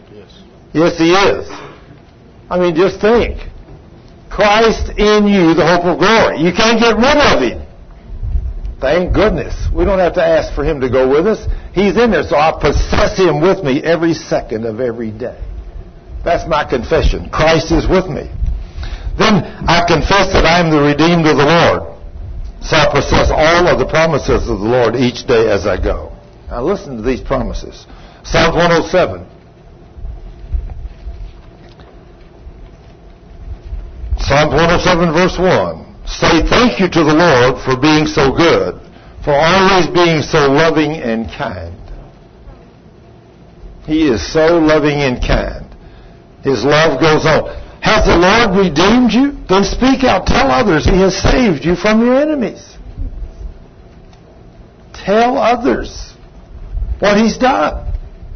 How many people do you know? In fact, I want to stop right here. And is there anybody in here today that has a testimony that you want to speak out and tell something God's done for you? Anybody have a testimony? Brother Almost got one. He wants to tell us something. Let me get the mic out here. I want you to hear some of the things that God is doing. Is it working? Oh, yeah. Oh, yeah. One of the testimonies that I wanted to share, I brought my best friend with me today. His name's Joe White. And one of the testimonies is it's about Joe. And it's how awesome God is. Joe was in a truck accident. He wasn't hurt severely. God really spared him. His truck was flipped over in a ditch, and but Joe ended up having having a little neck pain, and it went on for a while. And I tried to talk to Joe and get him to let me pray for him, and how so many of us do. We had to. Joe kind of jokes about it. He had to get a little pain and suffering, and that's exactly what he got was pain and suffering. But on a Wednesday night at church, he was suffering pretty good, and I asked him one more time, could I pray for him? And he said, let me get this deal worked out with this insurance company, and then we'll take care of this. And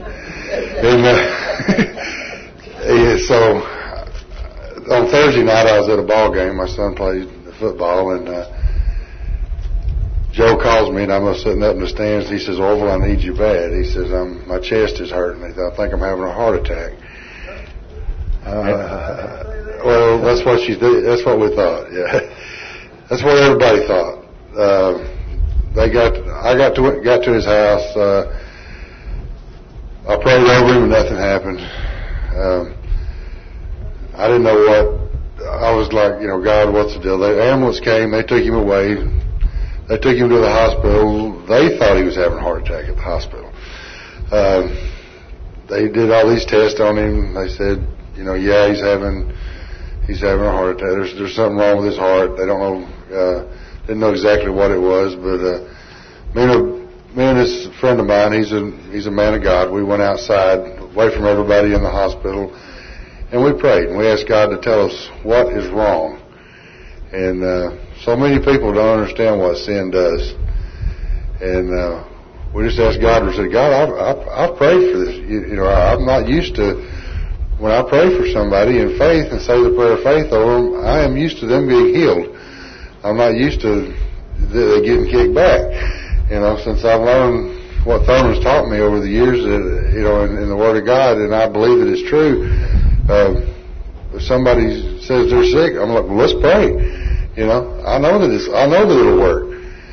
But anyway, it didn't work, and we asked the Lord to tell us. And I looked at Bob and I said, Bob, the Lord told me it's sin. And Bob said, that's what I'm getting too. So I went back in the hospital. And as soon as I walked back in, Joe's wife walks back out, and she's got this look on her face. And she looks like she's almost disgusted or something. And I said, what's wrong, Sonia? She says, he just kicked us all out of his room. He said he don't want to talk to nobody but you. So I went back there, and he already knew what it was, but I told him, I said, the Lord's told me that it's your sin is because you've been relying on this insurance company instead of relying on God. Amen. And so he confessed his sins right then before God, and then I prayed the prayer of faith over him, laid hands on him, and his pain was gone. Amen. And the next morning, the doctor come in, and I was there. I'd left that night and came back the next morning, and the doctor said, they think he has an infection in the pericardial sac around his heart. And I'm standing, I said, no, he don't. He ain't got nothing wrong with him. God healed him last night, and there's not one thing wrong with this man. And the doctor looks at me like I'm crazy. He says, when did you become a cardiologist? I said, I didn't. I'm a man of God, and I know what God's told me, and there ain't nothing wrong with him. And Joe's wife is like, what are you telling this doctor this for? I don't know why I was. I wasn't me talking. It just come out.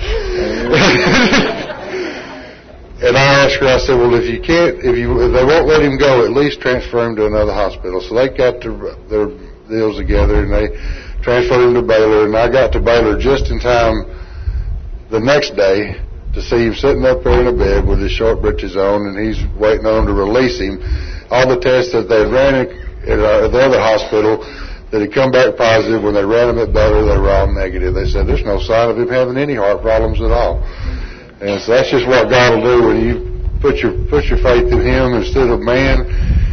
He'll step right in and take care of things for you. Amen. Praise the Lord. Glory to God. Praise the King. The Lord told us to say these wonderful things He does. So praise God. Listen, get these testimonies out here. I have two, so I'll make them short. The first one is, a few Sundays ago, there was a plane that took off, and the rear tires blew up, and then they thought it was going to crash, and all the fire trucks and everything were around. I think it was at one airport. I have forgotten where it was, but they had it on TV. And so Elaine and I, that's my wife, Elaine and I got together, and I said, Elaine, we can pray the prayer of faith right now for those people on that plane. Amen. And the reason I did that was I was in a similar situation once too. The plane, they said the hydraulic system had failed, and then everybody was enjoying, and when they said the hydraulic system had failed, the place went quiet, they turned the light off, and everybody was praying. But I was looking out of the window, and I was excited. I had not seen so many fire trucks at one place before, so I was excited. And we landed safely, and nothing happened. So when that happened, I thought on that, and I said, Elaine, let's pray for these people. So we prayed the prayer of faith, the prayer of agreement. And we say, Father, you say, whatever we agree on, you will do for us. Amen. And we don't want that plane to be damaged beyond the tire that have blown out, and we don't want a single person on that plane there to be hurt. Amen. And so we claim that in the name of Jesus. And we sat there and watched the plane, and it just came down and came down. They had said it was going to spark. They had to go around. They said the plane had to go around and burn out some of the fuel, because there would be sparks jumping from that tire that blew out. But there was not a single spark, and that plane landed safely as if nothing was wrong with it. Amen. I'm not saying that other people were not praying, but the fact is that the Lord laid it on our heart to pray for that. Amen. And my last one is that last Monday, I developed a serious pain in my hip, and it kept getting worse and worse. I prayed, and I said, Lord, I'm standing on the truth of Isaiah 53:5 and 1 Peter 2:24. And I kept on doing that, and it kept getting worse. Tuesday night, I went to bed, and it was still bad. I woke up around 3 in the morning, and it was really bad then. So I said, Lord, I am standing on Isaiah 53:5 and 1 Peter 2:24, that this thing is healed. And he said to me plainly, tell 30 people that. He just say that to 30 people. In other words, he meant for me to just say it. So, and after that, I said, well, thank you, Lord. And that was around 3 in the morning. I woke up around 7:30, and all that pain was gone. Everything was fine. So I went to my church Wednesday night, and then I told, I don't know if it was 30, but I'm sure it's more than 30 here, but I'm still 30. Amen, absolutely. Glory to God. Amen.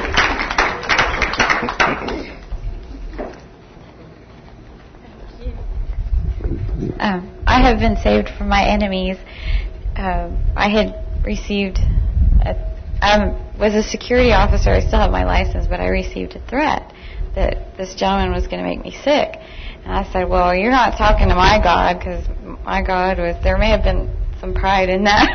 So I had to confess the pride. But I said, you're not talking to my God, because my God's going to heal me. Or I'm not going to be sick. And he said, yes, you're going to be sick. And I was like, no, you're talking to Satan. And he said it again, a third time. I was like, no, I'm not. And after that, I did experience some things, and within 6 months, I actually ended up in the hospital, and I had a low hemoglobin count of about 7.7. Right prior to that, going into the hospital, my spirit had left my body for just a few seconds, and I woke up, and it came, like the Lord sucked it back in, and it was like not time to leave at all. And so since then, it's been about two years, about 8 months or so, and I've been experiencing all these different things going through my body, and it's like now I'm walking it. Jesus has saved me from my enemies. Amen. Because I am recovered in the name of Jesus. Amen. And I am here, and God has some business, so we got to do some work. Amen. Praise the Lord. Praise the Lord. Praise the Lord. Okay. Amazing what God does for us, but He says that we are to tell and speak out, tell others the good things that God has done for you. So then, 1 John 2:27, I confess that the anointing of the Holy One is in me. So I confess, or I possess, yoke-destroying results by His anointing. Because it's written in 1 John 2:27. 1 John 2:27 says, but you have received the Holy Spirit, and He lives within you in your heart. So that you don't need anyone to teach you what is right, for He teaches you all things, and He is the truth, and no liar. And so just as He has said, you must live in Christ, never to depart from Him. That's the Living Bible. If you have not received the Holy Spirit, don't wake up in the morning if you don't ask the Lord, fill me to overflowing today with the Holy Spirit. Yes, Lord, fill us all with the mighty Holy Spirit. Then I confess that in the name of Jesus, I can cast out demons. I confess I can cast out demons. How can I do that? So I possess the authority for dynamic deliverances. Why? Mark 16:17 makes this statement. Mark 16:17 says, and these signs shall follow those who believe. In my name you will drive out demons. The Living Bible says, and those who believe shall use my authority to cast out demons, and they shall speak with new languages. Now, if you don't believe you can cast out a demon, you don't believe God's Word. Because the Word of God says, and these signs shall follow those that believe. I didn't realize how many unbelieving believers there was in the church. There's a lot of unbelieving believers in the church. You ask the average Baptist where I went to church, you believe you can cast out a demon? Oh, Thurman, don't talk about demons. We might excite one of them. He might come after us. That tells me, I've been to churches with pastors that say, now would you tone it down about demons? Yeah. You might make the devil mad. I said, that devil of hell, I am not afraid of the devil. Not at all, because the king says he gives me power to tread on the devil and his demons, right? That's right. All power is given to me over him. He cannot hurt me. That's right. So as long as I stand in faith on that, what can the devil do to you? Nothing. No fear. No fear whatsoever. Well, then I confess that I can lay hands on the sick and they will get well. How can I have that kind of faith? Because it is written, Mark 16, verse 18. And they will be able even to handle snakes, or the devil, with safety. And if they drink anything poisonous, it won't hurt them. And they will be able to place their hands on the sick and heal them. If you have never laid hands on the sick and seen somebody get healed, you need to start practicing that immediately. If you don't act on God's Word, you'll never see God do wonderful things. Can you imagine that they bring a little... You've been telling people for 3 months at the new place where you're working that Jesus is not only the Savior, He's the healer and He's a miracle worker. And everybody thinks you've lost it. And then a little 64-year-old woman comes walking in one morning with both hands wrapped up. In the cafeteria, about 40 people in the cafeteria. I look over at the door where she was and I said, "Ma'am, what's wrong with you?" Well, she said, went to the doctor this last week and they say I have carpal tunnel. Well, at that time I didn't know what carpal tunnel was. I said, "Well, what can they do about it?" She said, "Well, at my age, nothing." She said, "If I was younger, they could do surgery."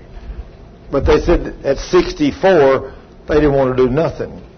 But I've got to work at least another year till I'm 65 because I can't draw enough Social Security until I get 65. I said, "How would you like for Jesus to heal you?" Well, she said, "I'd love it." I said, "Come over here to my table." You know, in the cafeteria with all kinds of people talking, when you make a statement, "How would you like for Jesus to heal you?" It gets very quiet in the cafeteria. And this lady come walking up to my table and I lay down my spoon. I'm eating a bowl of cereal. I'm being very spiritual. I lay down my spoon, reach up, put one hand on her and raise one up to heaven. I said, "Father, in the name of Jesus, you said in your word I could drive out devils and I could lay hands on the sick. I said, Father, in the name of Jesus, do a complete healing on this woman from the top of her head to the bottom of her feet in the name of Jesus." And instantly, the King of the universe instantly healed that woman. And over the next 3 months, everything she had wrong with her in her body, He healed everything in her body, including a hernia. That I didn't know that woman had a hernia. You know, I'd never seen this woman, where I could tell she had a hernia on her body. But she knew it, and God knew it. And so when I said, "Father, in the name of Jesus, do a complete healing on this woman from the top of her head to the bottom of her feet," He immediately took away the demons, just like He did yours, in the hands and wrists. And she could, no more pain, nothing. And then over the next 3 months, He healed the hernia. He healed everything in this little woman's body. It's amazing to me what God wants to do for us, His children, and we are living in total unbelief. I can just see now the king sitting on his throne up there with his feet upon his sofa, drinking his iced tea. When all of a sudden he heard one of his sons say, "I'm going to kick out this devil, lay hands on you, and Jesus is going to heal you." I can just see the king jump back, spill his iced tea, and say, "Did I hear one of my sons say that he believed my word?" What? He really believed my word? He said, "Holy Spirit, down there on that earth where you are, do it." Just like He said, He's speaking my words. And man, it happened. Don't you love to see God do those kind of things? When you pray the prayer of faith for somebody, and that little lady was instantly healed of her carpal tunnel. And she began to holler, wow, I'm not dizzy anymore. My hands don't hurt no more. Everybody in that place kind of got up gently and walked out. One of the men that was in that room with me that morning, he worked for me and he was one of my leads. And after I started praying with him every morning over everything we did, he said, oh my gosh, he's a Christian, goes to church once in a while. He said, oh goodness, I got a Bible thumping boss. I guess I'm going to find me another job. But after he saw that little lady get healed that day, he come down to my office and he stood right in front of me just like he's standing at attention. He said, Thurman, this God you serve is real. I said, well, of course he's real. He said, I know that woman. And she's healed. I've been up there talking to her an hour. She really has no pain. She's healed. I said, well, after all, it's only Jesus. You know, I mean, I'm not excited. I mean, just Jesus just doing his thing. But if you don't act, he can't do his thing. But he healed that woman. Did Jesus say you can lay hands on the sick and they'll get well? If you haven't done that, you need to start doing that. You need to start standing on the Word. So I possess that I can lay hands on the sick and they will get well. Because Jesus said I could. Do you know we're new creatures in Christ? Because of 2 Corinthians 5. Do you know we're delivered from the power of darkness? Anybody remember the scripture in Colossians we read that said we're delivered from the law and that he's disarmed? Anybody remember where that's found? Colossians 2:13, 14, and 15. We didn't read Colossians 1, but here's a couple of extremely good verses in Colossians 1. Start at verse 12. Giving thanks to the Father who has qualified us to be partakers of the inheritance of the saints of light. Now stop and think about that. What does it mean to be a partaker of the inheritance of the saints in the light?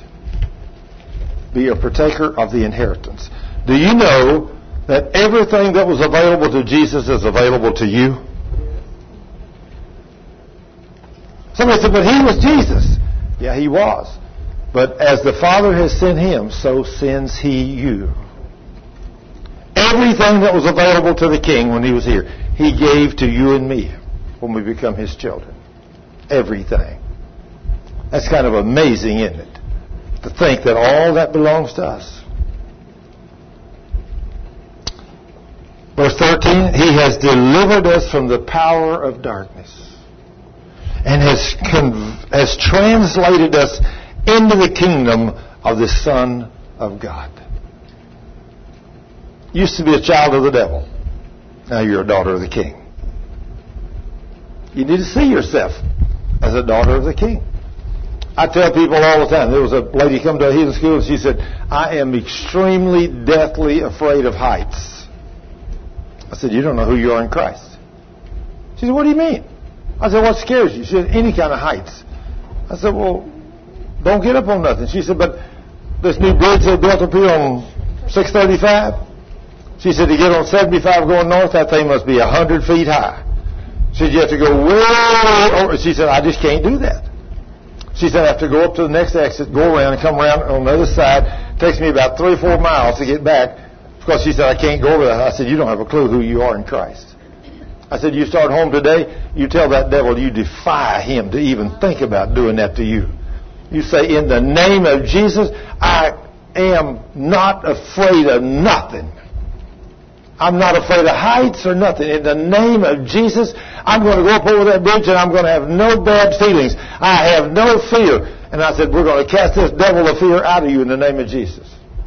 The next Sunday, that lady came to church. She said, I left that healing school that day and I drove up on that thing. She said, I never felt so comfortable in my life. I just drove right up, right over the top. I thought, this is a breeze. it is when you get rid of the devil. The devil's in there telling you, oh, look how far it is. What if this thing were to fall? I said, no problem. If it falls, the Lord's going to send His angel and pick me up so I don't even dash my foot against a stone, so I'm not going to be injured. That's written in Psalm 91. So if you know the Word and claim the Word, confess the Word, what's going to happen? Good things are going to happen. But you got to trust the King for them to happen. That's like that little city down here in Texas in World War II. There was a small town, and they had 40 or 50 men from that little town go to war. They took everyone's picture, took it down and put it on a bulletin board on the county square, and every day people come by and read or quoted Psalms 91 over every one of them men. Every one. And you know how many of them men came back unscratched? Every one of them, that's right. Somebody was standing in the gap with the Word of God. The King's watching over His Word to perform it. Hey, He can do all things, right? Praise the King. Then Romans 8:37. This is something we don't see ourselves as. Are you a conqueror? Are you a conqueror? Are you? Hey, you're more than a conqueror, right? Amen. Why are you more than a conqueror? Because it's written in the Word. It's written in the Word. If we're children of God, we're not just conquerors. We are more than conquerors. So what should we be afraid of? Nothing. When the devil comes upon us to put sickness and disease upon us, all we need to do is repent of our sins and drive them out. I think about a young man that's very highly steeped in religion. They came out to this church a few years ago, and actually his wife and 2 daughters come to start with. And they were impressed what they heard. So they went back and told Daddy, husband. And so he came the next Sunday. And he stayed 2 hours after church and told me how many places I was wrong. I said, well, what I'm teaching is exactly what's written. He said, but that's not what God meant. I said, well, then if He didn't mean it, He shouldn't have put it in the book, because I'm just simple enough to believe that if He said it, I believe it. So he told his wife, said, you can't come back out here no more. So she called me on Wednesday, and she said, my daughters and I love to come to your church, but said, my husband said we can't, so I have to obey him. I said, that's right. So I said, let's pray. We took authority over that devil that was blinding his mind and asked the Lord to soften his heart and let her and them girls come to church. One of the daughters was very seriously tongue-tied, couldn't hardly talk. So the next Sunday, they came up and brought her up and they were there.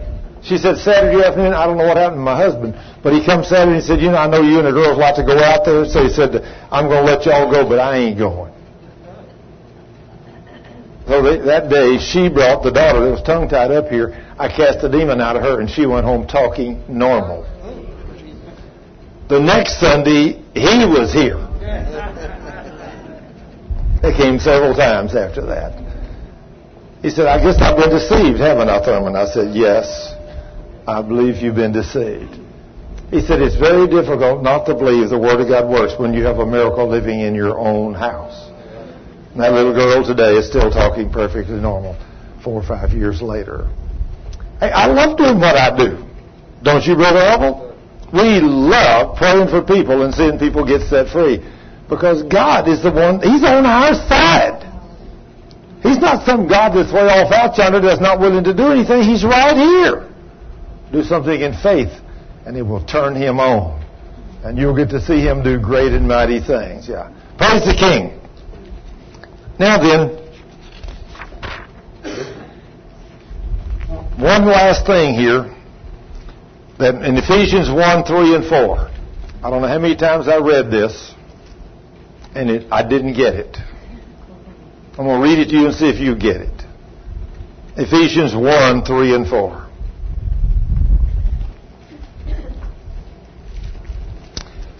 Blessed be the God and Father of our Lord Jesus Christ, who has blessed us with every spiritual blessings in heavenly places in Christ. How many of those are yours? If He's already blessed you with every spiritual blessing in heavenly places, then what do you need to pray for? Not much. You know what you need to pray for more than anything else? Don't ask God to give you these blessings. They're already yours. Just start acting on them. I tell you what you can pray for. Lord, open the eyes of the church. We are so blind to the things and the promises of God. Then he says that just as He chose us in Him before the foundation of the world, that we should be holy and without blame before Him in love. Are we supposed to walk in love? Absolutely. We're supposed to walk in love. We're supposed to realize that these blessings are ours, and we must know that we are the temple of the living God, and we must really know that your miracle is in your mouth. That's where your miracle is. Your confession rules you. If you confess the Word of God, you can walk in divine health. Not just walk well, walk in divine health. That's what God, there's no two ways about it, that's what God designed His church to be. A group of people that walk holy in obedience to His Word, that literally serve Him and put Him first. And when we do, we are to walk in divine health. Now then, if there's any kind of a sin, you got to get rid of it. Any kind of a sin. And sometimes that sin is just your confession is wrong. Your confession is wrong. You have to confess the Word. You have to believe the Word. See, I don't know how many times I've heard people say, well, I've got this problem. I got a cancer in my arm. But if you'll pray for it, today's Saturday, I've got an appointment with the doctor on Thursday. If it's gone by Thursday, I know that God healed me. You didn't believe God. If you come up here and said, that devil's put a cancer in my arm, I know I've committed some kind of sin, I've repented of that sin, now you put your hands on it, drive that devil out, and I'm going out here, praise God, I'm going back to work, I am healed, because it's written in the Word of God. And when you do that, it happens. But most people can't grasp that. I mean, as long as they can see that thing there, they cannot believe they're healed. They go by what they see, go by what they hear. But you've got to go by what the Word says. Running and playing, and she's 8 years old, you know, and she doesn't have a scar on her little body, nowhere, where her face was torn, because I told the Lord, Lord, I don't want them. See, now, you got to learn to confess what you want. Not the problem. You got to confess what you need. And then you got to believe it's done. Because He said, your miracle is in your mouth. So if you'll confess what you want and walk in love. If you don't walk in love, forget it. It's not going to happen. You got to walk in love. For you guys that are married, if you're not walking in love with your wife, forget it. It don't do no good for you to pray. God is not going to hear your prayer, because He said in His Word, He does not hear your prayer. He says, men, you must love your wives. And He didn't say a little bit. He said, like I love the church. You know how hard that is to love your wife like God loves the church? Willing to give your life for your wife. You know how hard that is to do that?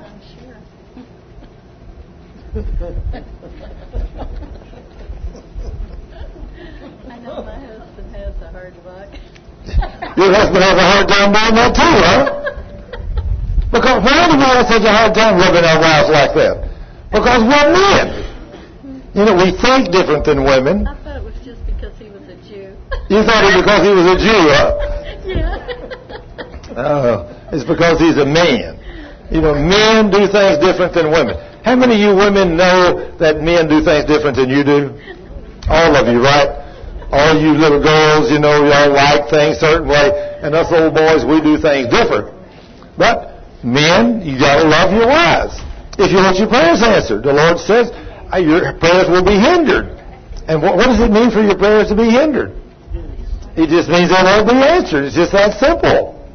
So if you're not loving your wife like Christ loved the church, you're sinning. Now you need to get right with God, confess that sin, and stop it, and start loving your wife like Christ loved the church. Be good to her. Love her.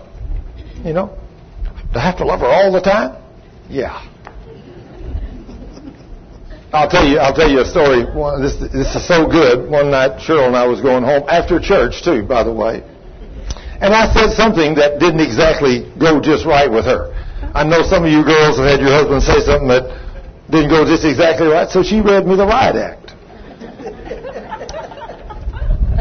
Well, I listened to her about 15 minutes, and then I thought, well, I need to throw something else, and so I said something else. And that she didn't like that either. And so now she's reading me the riot act for another 15 minutes. So I figured the best thing I can do is just not say nothing. Because everything I say is wrong. Some of you girls have been married to a guy that everything he said was wrong, right? Oh, yeah, I know. All y'all know that. You all been there, done it. Well, that night I couldn't do nothing right, so I just quit talking. We get home, I go out into the shop to unload some stuff, and Cheryl, she's going into the ministry center, and she's saying, Lord, this man you give me, what am I supposed to do with this guy? Now, some of you girls felt like that before about your own husband? Huh? Yeah, sure, you know what I mean, right? So anyway, she's back there, and if I ever needed help from God, I needed it that night. Thank you, Lord. She's back there saying, Lord, what do I need to do with this man you gave me? I mean, there's nothing. I mean, she was just grumbling and complaining about this man that she had. What should I do with him? Well, it really helps when God speaks to you out loud. He said, love him. What he said? Oh, yeah, he said, just love him. Now, you know, the Word says that, doesn't it? You women are supposed to love your husbands. But see, it made a tremendous impact when God spoke to her. Told her. So she comes to the back door, looks in the dark, says, honey, are you out there? I said, yes. She said, are you coming back to the house anytime soon? I said, yes, I'll be right there as soon as I put all this stuff down. So I walked back up there and I walk in. When I walked out, I was walking out of a wife and grumbling about everything I said. So I really didn't want to come back to the house. I wanted to stay out there in the dark.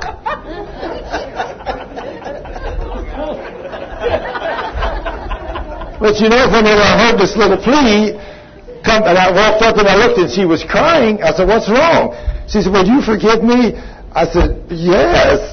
I said, what happened? She said, the Lord spoke to me and told me to love you. I looked up and said, oh, God, thank you, Lord. Thank you, Lord. Now, let me tell you, all of us have needed those spoken words, not only on the wife's part, but once in a while on my part. You know, so it doesn't make it who you are. I can tell these kind of stories on me and Cheryl because I don't care who you are. There's never been a man and a woman alive on the face of the earth that didn't have a little disagreement at some time or another. Is that right? Even if you're a pastor and his wife, we still have those little disagreements. But most of the time, it's really good.